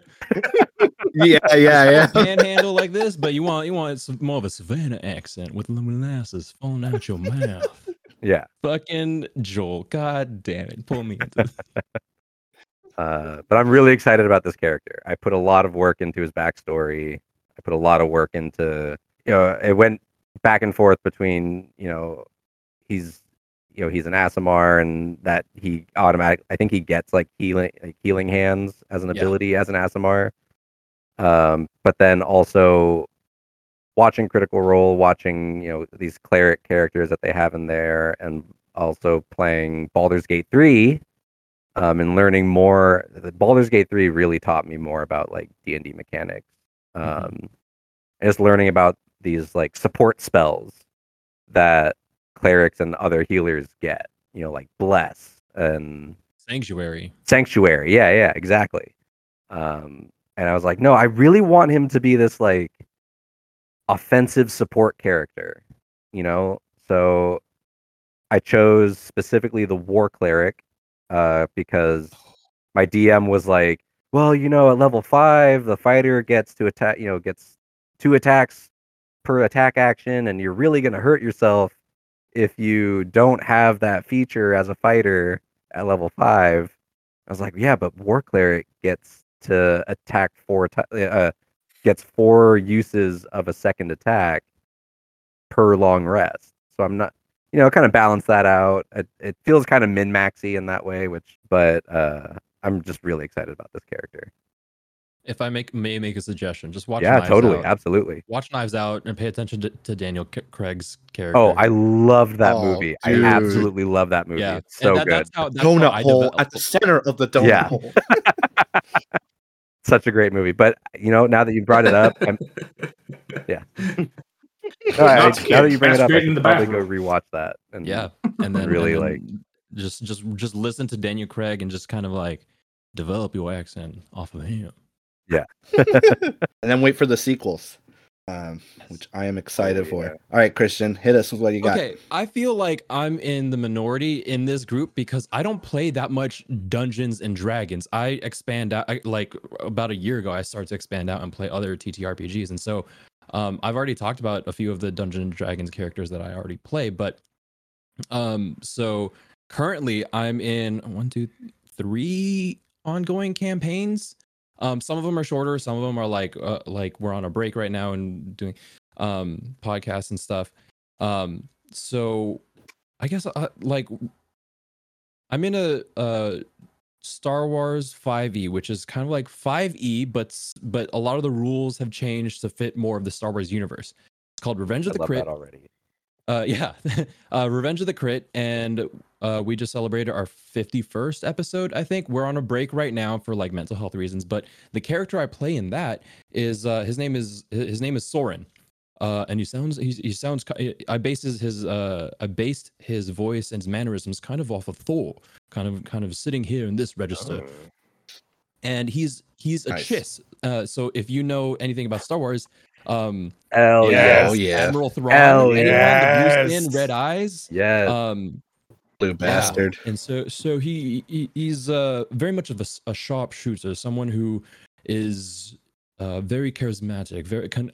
The way there are some rules that in the game that let you in SW5e. I'd highly recommend going to check this website out if you're interested in running Star Wars, but don't want to go into the established Star Wars game and want to stay a little bit closer to 5e. SW5e.com. You'll love it, and then that'll take you to other places. But Soren is a Chiss person of a almost royal descent. It's the campaign is set in between episodes 2 and 3, and initially the canon started out, going off of the end of Attack of the Clones, and we've diverged from there. Our team has very much influenced the flow of time and canon and multiversal events and such. And so he's very so I'm going in and out of his voice. Just thinking about him. He's like a sniper. He's very very sharpshooty, but he also prefers to handle combat not a lot like conflict non-violently and lie and cheat and joke and disarm his and confuse his way through conflict, and at the very last second is when he strikes, either from really far away or really up close. He's very bad at mid-range when it comes to combat, but he's really good at reading a room. There are some abilities in SW5E that allow you to take a stat and change one skill. So for those of you that are unfamiliar, skills in D&D 5e all pertain to a certain ability. So strength, intelligence, wisdom, all that stuff, charisma. The way I've built Soren is I can use his charisma modifier, which is maxed out, for insight checks, which is usually wisdom, but his wisdom is at -1. And so I can have him walk into a room, insight check someone, or do I trust this person or do I believe what this person is saying? The GM will say, okay, roll me an insight check, and I can use my modifier of +5 plus proficiency plus expertise to get a +13 on insight when my wisdom modifier is -1. And so nothing gets past Soren. And that's insane. check it out, play around with the rules. They let you do some wild, overpowered things, but that's kind of how Star Wars is. And so that's my character. I was just about to say that is Star Wars. Exactly. So he's just kind of sits. He imagine like a very charismatic, very like Thor but Loki, So that's kind of like the character that I'm playing. But I'm in a bunch of stuff right now. I'm playing I'm in a game called Lost Across the Fence, which is set in the Amory Wars universe by Coheed and Cambria frontrunner Claudio. I've heard about that. So if for those of you that don't know, the frontrunner of Coheed and Cambria, Claudio, all of their songs, all their albums are based on this graphic novel series called The Amory Wars or Amory Wars. I don't know how to pronounce it or say it. But I'm currently in a short campaign, about 5 or 6 sessions long, set in that universe. And I'll plug it later, but that is more of like I'm this audience insert in this like wild and fantastical space opera world. And I'm the audience insert. I'm a regular person experiencing all this supernatural space fantasy bullshittery. And it's a lot of fun being that character, being that audience insert, because it's an exercise of what we're willing to accept as ridiculous or believable in a setting. And so it's really fun. Like because it's streamed, we have a camera aspect, and I do a lot of like looks to the camera like Jim Halpert from The Office. People get a kick out of that. But yeah, I mean, I'm in a bunch of other stuff, but those are the two that really stick out right now. Yeah, that sounds fantastic. Yeah. I just wanted to say, it honestly sounds like you made like Australian Thrawn, honestly. Okay. I just wanted to put that out there. All right, Matt. It's funny how we're all talking about how like we're getting super into like backstories and that sort of thing. But my 2 characters that I have right now, I did not put much effort into the backstories. Basically, I have an Elcor who's named Fanthy. I basically made meme characters. Yes. And all he does is like shoot things and like punch things and do little one-liners every now and then. And then my other one is basically just like a min-maxed life cleric. I originally made him for one of our other friends because he kept dying. And I was like, here, take this character. It's not going to die. But he didn't use it. Dude, that's what I ran for the level 20 all-out brawl. They don't die. They don't die. No one dies with a life cleric. Yeah. So that's all I got going. I just wanted to have a character that just wouldn't die, and it's a turtle. Hey, that's the dream. dream. Those simple characters that you can just hop into at a drop of a hat. Yep. That's Kame-chan, right? Yeah. Yeah. Basically, it's one Okay. rule. Don't die, heal everybody else. I just want to say Well, you've been doing that pretty slow. I just want to say one thing though for Fanfi. I appreciate that you this whole time have stuck to speaking as an Elcor. Yes. Is the best. That's like one things I love about Elcors is that they always speak their emotions. Yes. Because they literally can't convey, so they have to be like with great anticipation, and then they say something or like with arousing success or It's Mhm. very like it reminds Increasing me of like anger. Drac, Drax from Oh, Guardians. yeah. Yeah. There's no yeah. subtlety, there's no like beating around the bush. It's very direct, very literal. And it's Imagine great because, if- like, at the end of the day, I'm tired, and then I just have to say what I'm like supposed to be feeling, and I don't have to work that hard. No subtext whatsoever. Yep. All right, Josh, you're up. So I guess I've kind of already explained two of my characters, at least to the depth that I want to, considering who's listening in. But I guess I could talk about my Goron's backstory a little bit. So I'm trying to keep his backstory because we're doing Ocarina of Time specifically for Zelda. So I want to keep it in the Zelda world as much as I can. And so when looking through and trying to decide the backstory, I was like, well, okay, so he grew up in Goron City with his parents, and then I was like, now that I think about it, I've never seen a female Goron, so like I had to look it up. It's like, okay, well, is it like dwarves, like other female Gorons? We just don't see them very often, or do they look like males? And I guess there are no female Gorons. Like that's a thing in Zelda. There are only males, and so I was like, okay, well then how do they reproduce? And there's just no information. It's like Yoda, where we just don't know what he is or where he's from, and nobody ever decides to talk about it. So yeah, my backstory for him is he's just he like wakes up under like immense pressure, and like his brothers, which are any Goron, they're just all brothers. There's no father sons or anything. They just mine him out of the rock, and that's how I decided that they reproduce, is that they're just like in the stone and they kind of like manifest.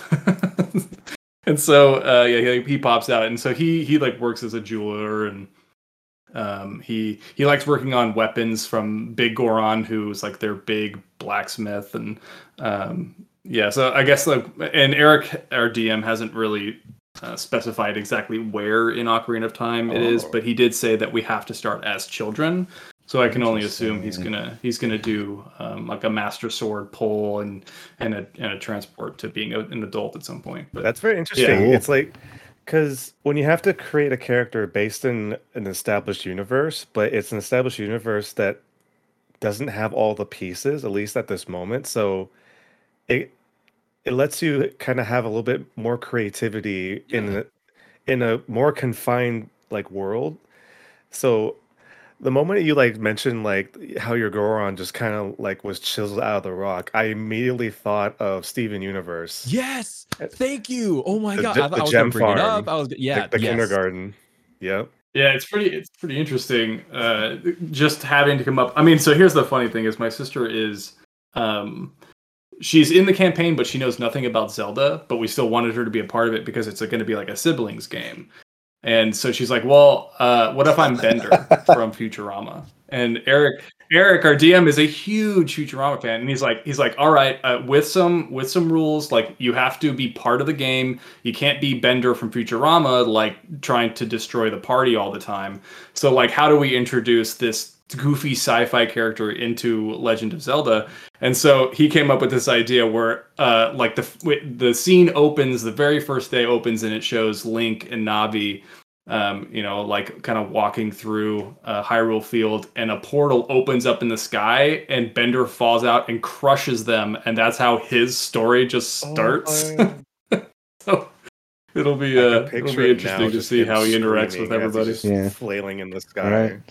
plummeting to earth. Yeah, I'm into this because I mean, like they do that in Futurama Oh, yeah. plenty of times, where they end up in places they're not supposed to be. I think that's truly D&D. You literally end up where you're not supposed to. No matter how much we plan, I can't say how many times, like, literally map it out. It just If I put AB, you guys go to like Z times 1,000 somehow. You find a way, and it's great. That's- Every time it's great. We fight the boss off the bat. That happened our first, or it's like our first or second session. We ended up fighting the boss like first, and then the rest of the dungeon. That's pretty cool, actually. A backwards dungeon. I like that. Yeah, we found like this like kind of secret door that led to like the back of his boss room, and targeted literally him first. It was a bugbear, which was it was like the first day, so he didn't want us to die. And we killed the bugbear, and then all of his little minions freaked out that's like and a started best case to run. scenario. Like you hit the boss fully rested with all your spells and all your abilities like intact, full HP, and then you have a chance Yeah. to like kind of like the grunts in Halo. They see their commander go down. They're like, run away. Grunt birthday party. Everywhere. Exactly. Just wanted to hit you guys with a few more fun things. I think we're nearing the end. It's been I've been having fun listening to everyone's like experiences and stories. I hope you guys are too. I just wanted to some fun little questions. So, how many pairs of dice do we all own? So I'll go first. I have 2, one of which Matt has gifted me. The first pair I have hardly used because they were definitely bad. They've just forever. But the ones you gave me, Matt, the black and gold ones, the metal ones, you've seen it. I can like hit hella crits or hit hella ones, but I'd rather have that than my other ones. It's like somewhere like blandly in the middle. The purple ones. That's the story maker dice. Like, Oh yeah. Yeah, definitely. So yeah, I'll start there. Whoever wants to go next, go ahead. If you have 1 or 1,000. Yeah, I don't know how many dice I have. I have Yeah. like a bag here in Sacramento where I am, and then I think I have a bag back at home in San Francisco. I have like metal dice. Jameson gave me some dice. And, yeah, I can't tell you how many dice I have. Lost count. Lost count. Yeah, same. Too many on my desk alone, which might be about 10%. I've got maybe 1, 2, 3, 8 sets of dice, and not all Damn. TTRPG dice. Like just a set of D6s for or there's a system called Genesis out there that uses special dice, and one of my friends got me that doesn't use numbers but instead symbols on their die faces and helps you determine successes, failures, dangers, threats, advantages, all that stuff. A lot of artisan dice, I guess, because I like supporting artists and creators, and so I make sure to support local people and indie people in their craft, and so I've got a lot of those. I only have the one set currently, which is probably appropriate considering my level, but at some point I'll probably... I mean, man, I got sucked into like the Etsy nightmare / like Wonderland of D&D stuff. Oh man, it's like some of the dice on there are so cool, and you just like, I really like miniatures and dice and like all of the textile stuff that they have on there. So I probably will. This is probably gonna grow pretty significantly. I can only imagine. Embarrassed to say I have 40 characters on my D&D Beyond, and I have a dice set for each of them. Nice. That's the way to Yes. go, man. Why are you Because embarrassed? it's a lot of money that I've put into dice. Dice are not cheap. They're not, especially like nice. Oh ones. yeah, no, I'm similar vein. I like to support artists that I see on Instagram and Ooh, that's nice. Wait, hold on. all that. So I have a newbie question actually. So if I'm That's really cool. I'm level 3 right now, but it seems like as you progress, it's going to be like 2d8s, and so like rather than rolling the same die over and over again, is there like it depends on your class. Like if you're a rogue, or like a paladin, you're gonna need a lot of like d6s, and so I've got like just these that I got for like sneak attack or smites or something. Sometimes it's a d8. Okay. Sometimes it's like if you're gonna be running a high level D&D character, you don't want to roll the same d10 10 times for a firestorm attack. Getting a few of those, it depends on the character. I'd say it's healthy to have this is my I'm it's not healthy, but it's handy. It's Yeah. handy to have at least 6d6. Yeah, and definitely. 4d8s. I agree. I think you should have extras of like the main ones that you're gonna roll a lot of. So yeah, like d6s, d8s, d12s, d10s. But yeah, it depends on the level of your character. I think if you're never gonna go past level like 4, easier to roll. I think at those levels you're really rolling like 2d6 or 3d6. But when you get to like level 9 and up, you're rolling like 8d8 for blight or something like that. It gets a little tedious to roll the same die like 8 times and have to remember the previous dice rolls. So I would recommend getting at least 2 or 3. Yeah, or if you decide to branch out into Yeah. other systems, like they'll use anything powered by the apocalypse uses 2d6s, but then sometimes you'll add dice depending on the system that you're running to ridiculous numbers, and you don't want to roll the same 2d6 4 times to roll 8d6. Yeah. I'm actually the opposite school of thought. I'll fucking roll it 20 times or whatever. That's actually a good I point. just want to say, I like their idea because now they're like, oh shit, I got to add on more damage. So thank you to, sorry, other people in my games, you're gonna die now. But yeah, I don't mind rolling it many times. But also that's that's just my way of thinking. Now that I hear it out loud, I'm like, oh, that's probably a good idea. So I don't have to roll it 50 fucking times. But that's just how I operate. I'll roll it like 5 times or whatever, and then I'll remember. Sometimes it helps with the drama of it to roll, like if you're rolling instead of for damage, depending on the system again. There's a system out there called Tidebreaker, and your successes are based on how many 5s and 6s you roll, and you have a certain pool of dice depending on the ability. So I was playing in a game with one person that was rolling 7d6s to determine whether they succeed or fail, and it was like, you know that scene in The Office where he's best of 7 coin flipping, and the drama was just up like increasing and increasing. It's like, oh, I rolled a 1. Oh, I rolled a 3. Oh, I rolled a 5. Okay, we got 1 5. We need 4 5 5s or 6s, and it was just like the tension was building. So that's kind of a useful way to add to the fun of it, if it hinges on success or fail. But damage, I don't want to wait until you roll 10 d6s. I don't just. We've talked about Critical Role here, so I feel comfortable bringing it up. Like Travis Willingham, I'm pretty sure has, I think, like 1 set of die for each character that he's played, and he'll sit there, like especially when he was with Grog, his barbarian. Yeah, he'd just sit there rolling 1 die like over and over again, versus his wife Laura Bailey, who's got 1,000,000 die. So while we're sitting here telling you, get multiple die sets, it's absolutely personal preference, as is everything in D&D. But when dice look cool, when you it's find kind of hard. When you find a really cool die online that you're like, I got the money to buy that. I'll be right back. I'm gonna start showing my dice to the camera here.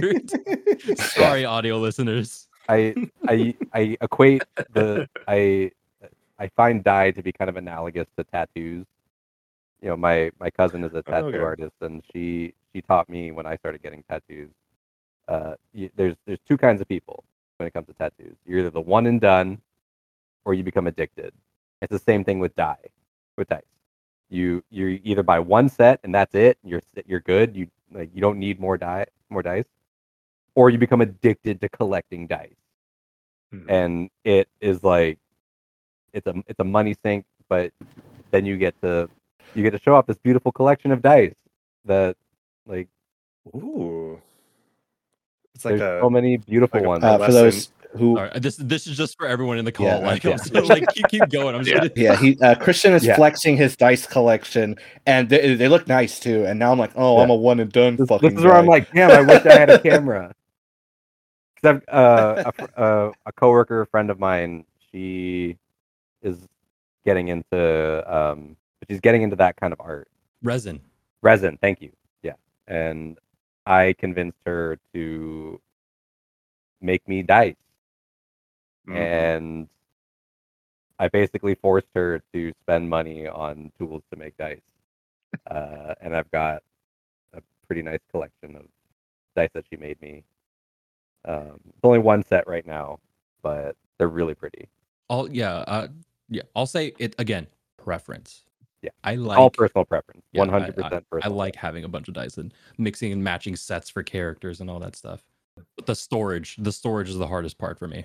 That's a good Absolutely. idea. Oh, Why they're would I buy a scattered dice? everywhere? Yeah, why would I buy a dice box when I can just get another set of dice? Like, like it's just it gets worse. It's the same thing with my Magic card collection.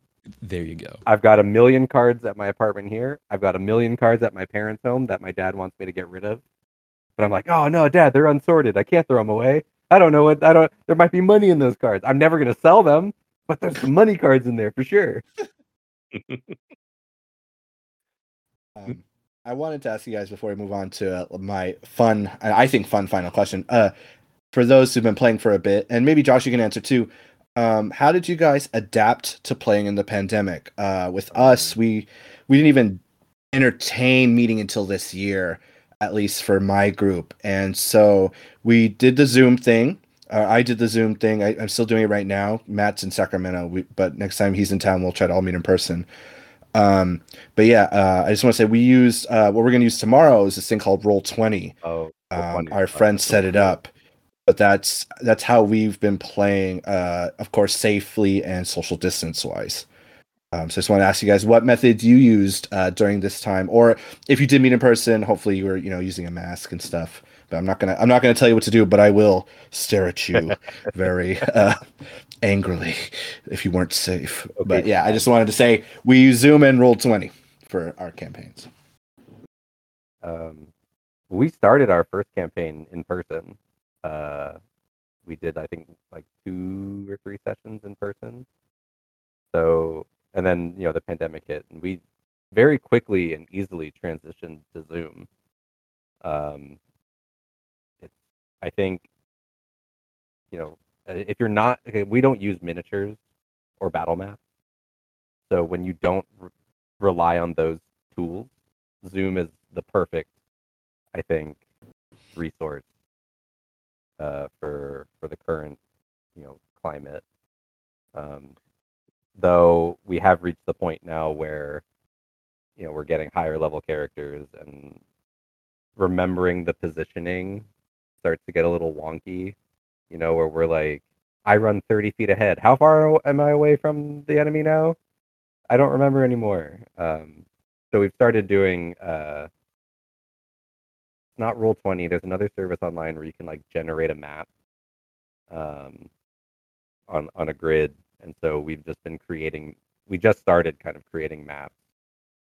And then because it's all downloaded, one person in our party will have to like edit the JPEG and like draw on it and then send it to the Zoom chat and then update it every like 3 minutes as characters move around.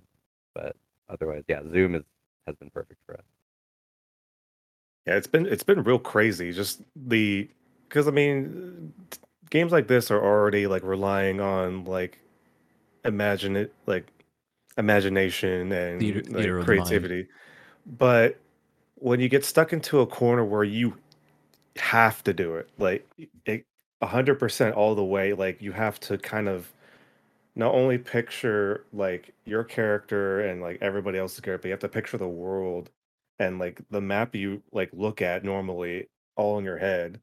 Um, that's why when we use like Roll20 a little bit, it's like so interesting, and I like stop to think, it's like, man, imagine if something like this happened back like way back in the day, like like the early times of D&D, like that would be a killer.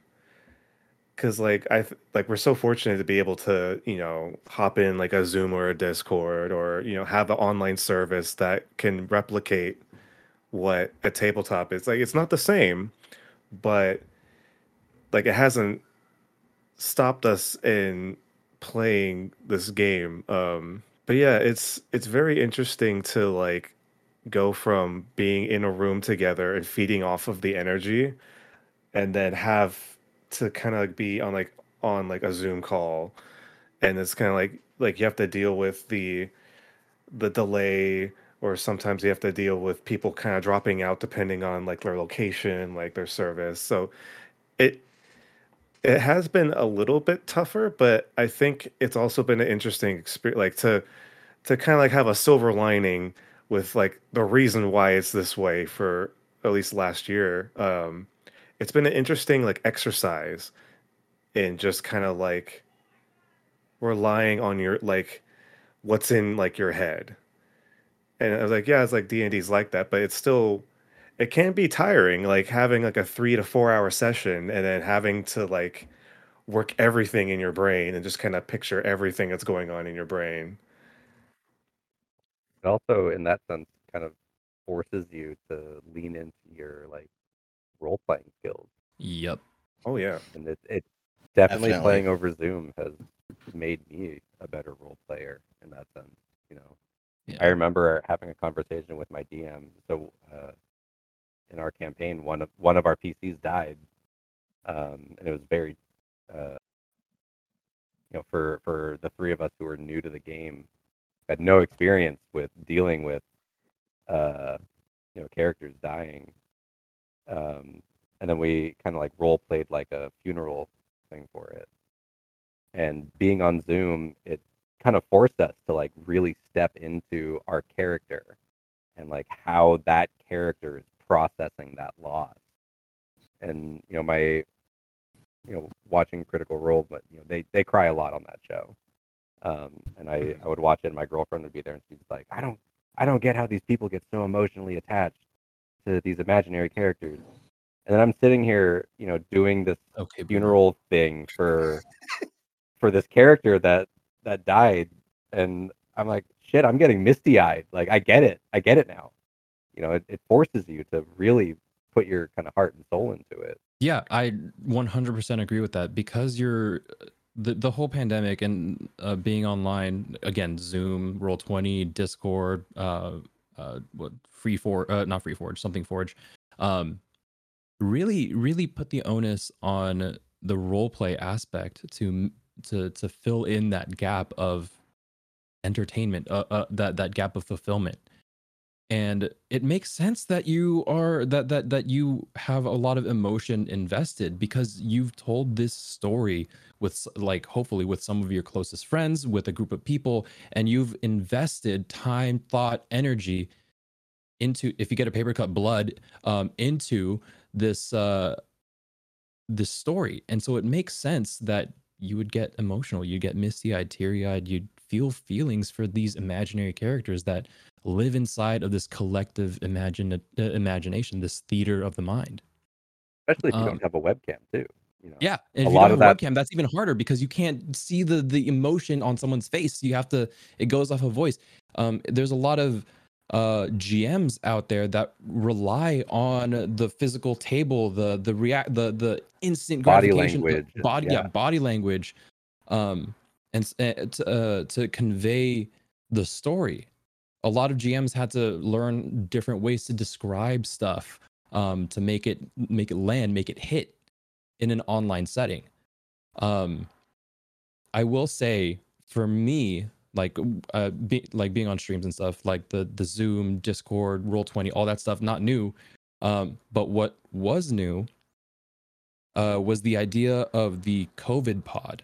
I would not have been able to get through the pandemic if it wasn't for this concept of you have a close group of friends that are nearby that have all agreed to following following the COVID safety guidelines, being safe, not going out very often, stay so that you can meet in person and have that human connection. That COVID pod was my D&D group. So every few weeks or so, understanding that we're all safe, we're all doing our best to sanitize, doing our best to stay safe and adhere to public health guidelines, felt comfortable enough to gather together once, maybe twice a month for a movie night or D&D, whatever it was. That got me through COVID. That got me through the pandemic. We're still in a pandemic, but the worst part of it. Yeah, get vaccinated, y'all. Yeah, seriously, get Hey. vaccinated. Wear a mask. Holy shit! Oh my god. Wash your hands, sanitize, It's social it's- distance. It's important. it's free and easy. Very simple. Anyone. Please combat misinformation.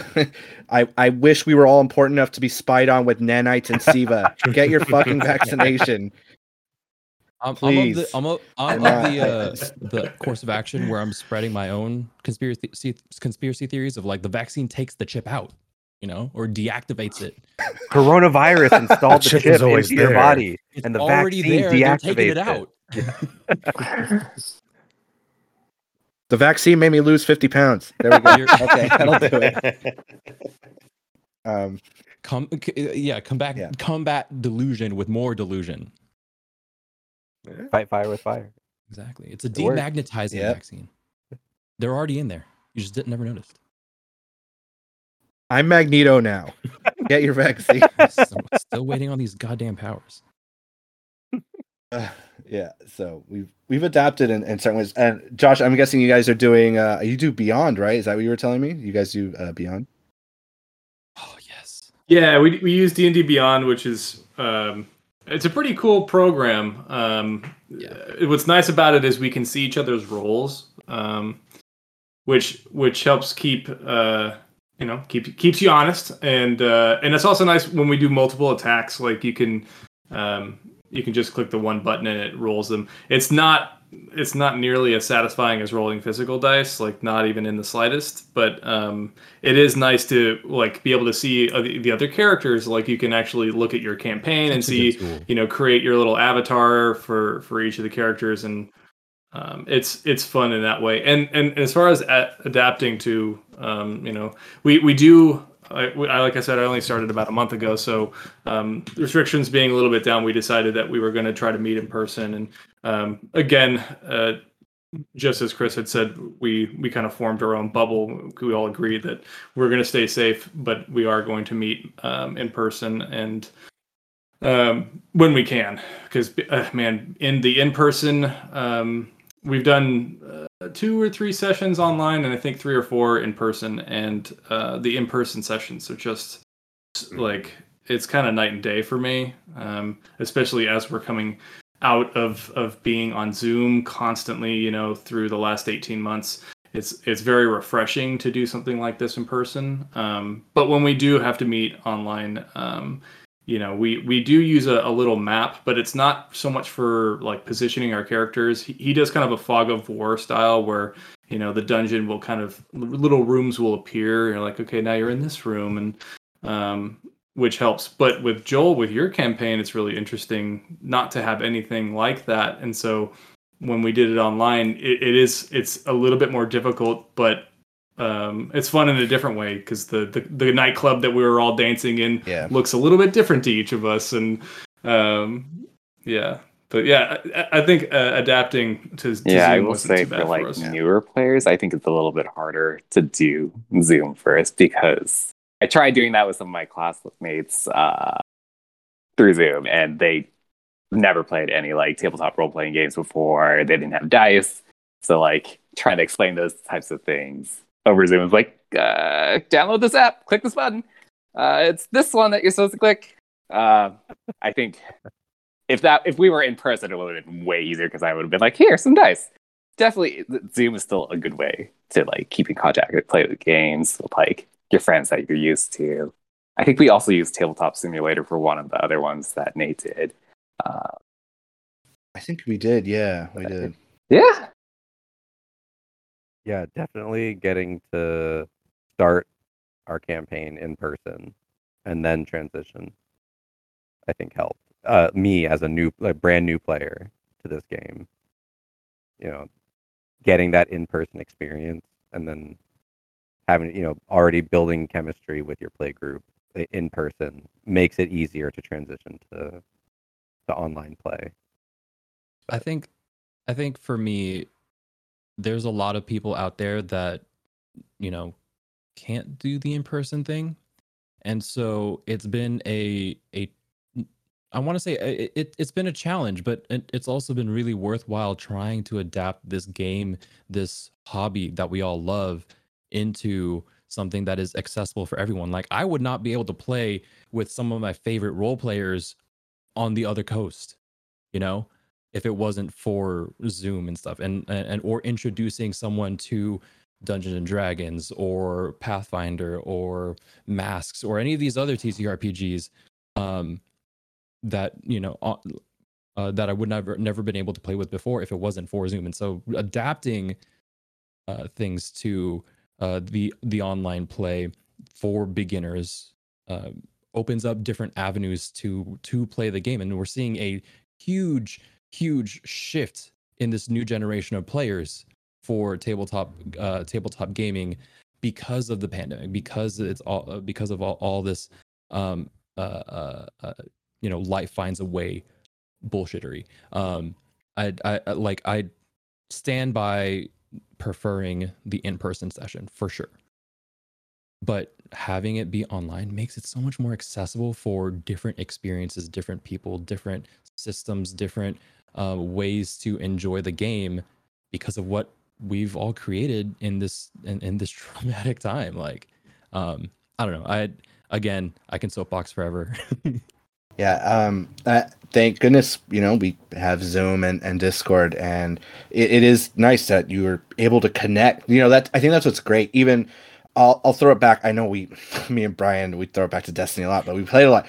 What they did with branching, like that's what Zoom is doing for people to branch them together. Destiny just unleashed crossplay. That has bridged so many people together to play together. Like me and Joby, he can now play on PC better, he says, with me on Xbox. Hey. So, Like but it's just really, there are ways to bring people together through technology, which is just awesome, And the best part, if it happened like 5 years ago, I don't even know, like the pandemic, like I'd be like lost. Like I guess we let it die until it's safe, Some of my favorite like dreams would have never been able to be achieved if it wasn't for the Zoom option. Playing with like legitimate names in the industry or fucking voice actors for shows and stuff would have never happened if it wasn't for the accessibility of online play. Like you can say, oh, I want to play with so and so. Well, good luck trying to find a table with them at a con or meeting them in like LA or something. If it wasn't without this whole online option, being able to stream and being able to connect online grants you these different opportunities, which my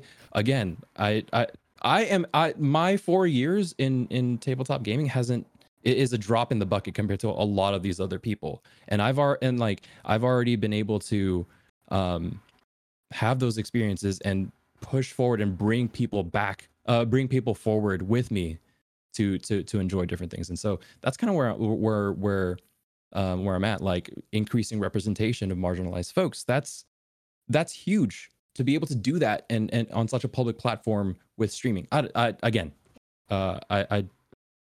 I prepared all these different things to talk about. The best part, you came ready. You came with notes. The best part, though, is that a lot of these resources are adapting with us. Exactly. They're creating functionalities that allow them to be incorporated into Zoom or allow them to be way more easily accessible. Like D&D Beyond used to just be character sheet and source book. There was no dice roller, there was no initiative tracker, there was none of that. Encounter builder, exactly. There's none of that on D&D Beyond. It literally was just manage your character sheets, and now you can play D&D entirely online, and it's amazing. So what you're saying is the next step is D&D VR. I will 100% throw money. Does it already exist? Yeah. Wait, really? Now you're talking. Tailspire. Holy shit. Tailspire is I'm not sponsored or anything, and I just love the product and I want to try it out and get into it, but it's a virtual tabletop like encounter builder. You can have your different tokens and whatnot and build entire cities, and you can explore it on your computer screen, and you can explore it in VR. Shit. It exists. It's Oh happening. wow. Look it up. Tailspire. Well, I'm not getting an Xbox Series X now. I guess that's it. Now I need one. Mine's about to die. Oh, that's dope. Would you say Tailspire? Dude, this looks fucking legit. Yep. Anybody listen to this, go check it out. It's on Steam for $25. I am, and again, I'm in content creation and all this stuff. There are so many cool tools to make it turn into like an actual production and show. Like imagine being able to, you know, people follow like Minecraft people and all that stuff. Imagine being able to watch a D&D game as if it was a Minecraft game with all the little characters moving around, moving spaces, all these different things. Right there, you can cam it and all that stuff, like Halo Forge and all that stuff. Like you can make a whole narrative, almost like Machinima. Like, forget playing. Imagine content creation and production. That's why I think we'll have to check it out. Like what things like D&D, that's like one of like the awesome things about it is just the potential it has. Like D&D in the Spectrum could be just like a bunch of friends sitting in a room, you know, just having fun, all the way like shooting to the moon, just like creating a whole entire world for like people to enjoy online or like, you know, through books or other media, you know. That's Crit Roll. That's Wizards of the Coast. That's Dimension 20. Yeah. People have made Oh, I movies. love Dimension What do you 20. think? What do you think The Last Witch Hunter is about? It's just Vin Diesel's D&D character. It's a movie about Vin Diesel's D&D character. I just want to stop you there, Christian. It is, and Avoid. Sorry for anyone who loved it. Avoid. Unless you really, really like Vin Diesel, go for it. I won't say it is. No, it's rooted in something great. Film wise, it is not. The Castlevania series on Netflix, that's D&D.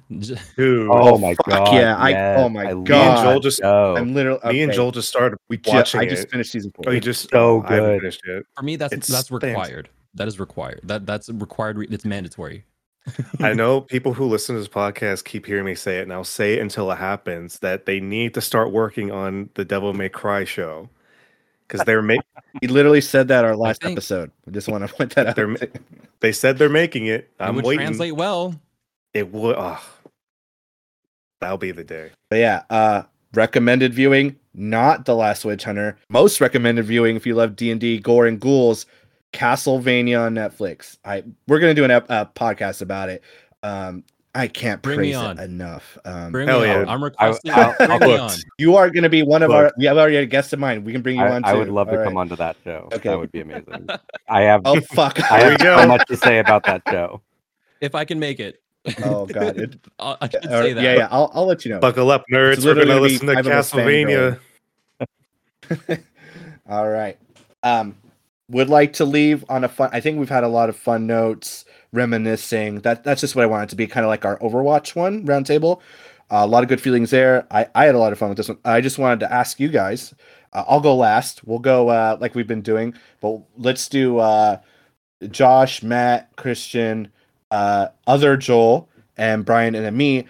Would you meet some of your characters, and would you take a selfie with them? That's your question. Hey.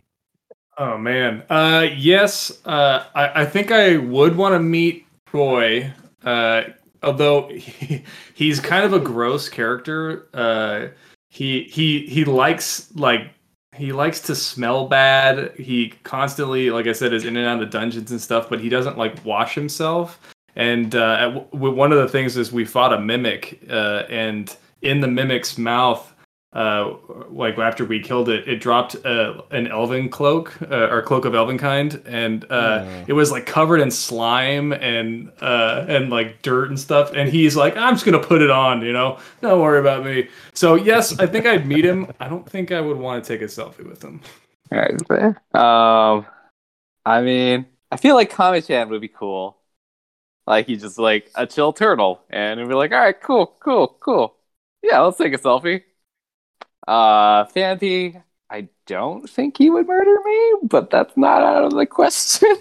Mostly good. Yeah, you're right. He wouldn't murder me. Unless I did something. But yeah, I would not meet any of my earlier characters, because they would definitely murder me. Sounds like your life would be left on a whim at that point. Yeah, yeah. Christian, I think that's you next. Oh, is it me? Yeah, sure. One of my characters I based on Kronk from The Emperor's New Groove. Hell Yeah. yes. Nice. Hell yes. Nice. Voice and everything. Yeah. And so I would love, like, hold on. Let me see if I can get into it. Oh, I'm excited. This is this is where you cut the awkward silence for the podcast release. Mhm. Oh, we're You're not not cutting cutting it. it? I don't cut Okay, it. I'm not Uh, cutting it. You know how many times we've waited at the beginning? And it's Joel like, has oh, the editing shit. power for No, this we're keeping it. episode. It's at his whim. All right, Oh, yeah, here we we're not okay, cutting okay. The character's name is Ulan. So my name's Ulan, and it's very nice to meet you. We've got a good time ahead of us, and if you get in trouble, just get behind me. It's like My god. That was damn it's good, like I'm dude. in a room Oh with man, Patrick you've Warburton. even got the expressions That's down. one of It's my so that's one of my good. favorite things to do. It's like I can do it really easily. It's such just a unique voice, and you can't help but smile. Yeah. Yeah, yeah. Okay, I guess that's me now. Mithrandir, no, he's a dick. He would definitely not want to take a selfie with me. I would love to meet Josiah. He would probably tell me that me getting to take a selfie with him is because the god has smiled upon me.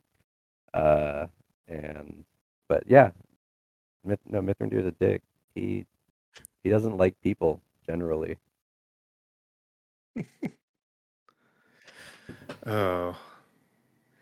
I mean, Trez is pretty normal. He's out of all my characters, he's pretty much the most like normal out of all of them. I'd be a little hesitant because he's very cool with Krogans for the most part. So I'd be afraid that I would have to kind of like headbutt a Krogan just like to like show like respect to like Grunt or somebody that's like on our ship.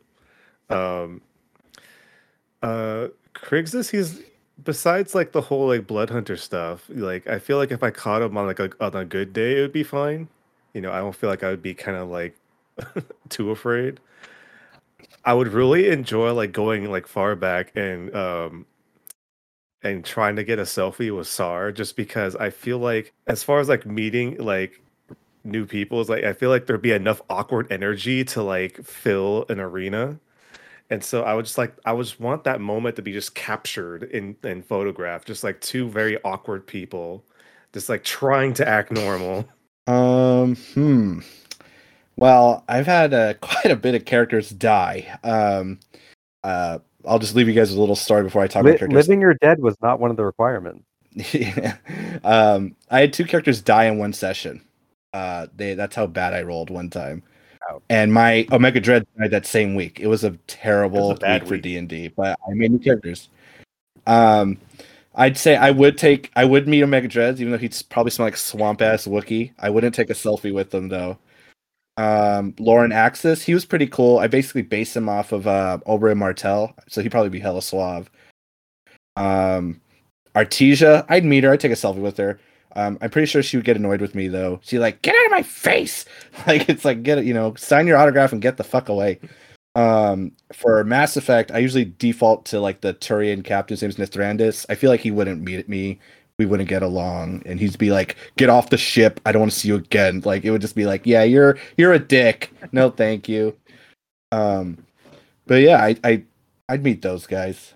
Some of the characters, and Matt's led this DM session called Honey Heist. I don't know if you guys have heard of it. It's like a one shot.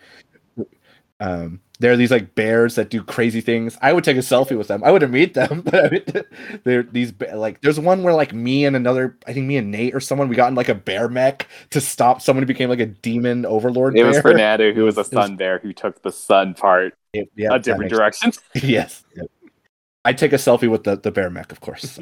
You know, All right.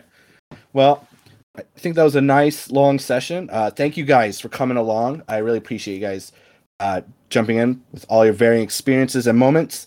Before we go, if you guys want to plug yourself, where to find you guys, we like to do that. So we'll just go in the same order again. Let's start with Josh. Yeah, thanks for having me on. This was super fun. I don't have any plugs. If you ever want to play Xbox with me, hit me up at TechWolf. Instead of a W, it's two V's.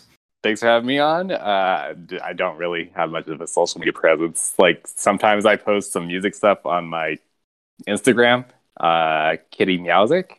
That's about it. He's being humble. It's nice. I Lord Joe Biticus on Instagram. You can add me there if you want. But I also want to plug the Venture Maidens again. Go check them out if you don't know them. Hell yeah. They are an amazing group of people. I'll check them out. DM'd and also played by one of my really good friends. So go check them out if you haven't heard of them. I think that comes to me. Hello, I've been Christian, mostly known as Kappa on the online spaces. I'm all over the place. You can all of my TTRPG shenanigans and stuff are announced on my Twitter at the Kappa Chris. So twitter.com/the Kappa Chris. I'm How do you spell Kappa? KAPPA. Want to make sure people get it right. Yeah. So yeah, the Kappa Chris. Yeah, I'm in a bunch of stuff. I mentioned Revenge of the Crit. That airs usually on Wednesdays at 6 p.m. PST. I play Soren, a sniper person. I'm on a podcast called Roads Uncharted, which airs new episodes every single Friday. We just wrapped up season 2. And it's the first podcast actual play set in the Genesis system. That's our claim to fame.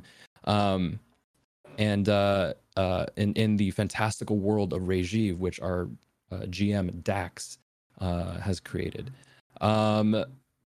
If you're familiar with Friends Who Roll Dice, we are a group who try and uplift marginalized creators, performers in the TTRPG space, indie folks, and do a lot of charity work. So if you're familiar with Friends Who Roll Dice, I'm the pink-haired one over at Friends Who Roll Dice. I'm part of the leadership team there. Until I want to say like October 19th or something, I'm in a show called Lost Across the Fence, which I mentioned earlier, a game in the Cortex Prime system set in the Amory Wars by the frontrunner of Coheed and Cambria, Claudio. That is on twitch.tv/superdillin, DILLIN. But yeah, if you liked what you heard today and want to, talk more about TTRPGs and representation and all that stuff, you can tell I'm pretty passionate about these things and have lots of thoughts and all these, can talk a lot about it. Hit me up, message me on Twitter, bring me back onto your podcast and stuff. Yeah. All right. Well, as always, you can find me at Brian_Saber, and that's Saber with the RE on Twitter and Instagram. You could also check out my Twitch, going through a little bit of a transition as far as content goes. So be on the lookout for that. And I do have a few gameplay videos on YouTube, also under Brian Saber, so you can go check that out as well. And of course, you can come back to the podcast for some more fun and hijinks and nerd content. Hey, Brian, what's the email again? Because I always fuck it up. Oh, do you mean unitedwenerdcast@gmail.com, where you can go and go and ask questions and give feedback to our podcast? Yeah, not whatever I said that one time. UnitedWeNerdPodcast@gmail.com or whatever. It's UnitedWeNerdcast@gmail.com. Also, we are on Twitter. You can find us under United_WeNerd. I believe that is correct. Brian, is that correct? You are correct. Oh, fuck yeah. All right. So if you want to find us. Oh my God, my pronunciation's going. United_WeNerd. We're on Twitter. And then if you want to send us an email, you don't like my, rants about Joe Krogan over Joe Rogan.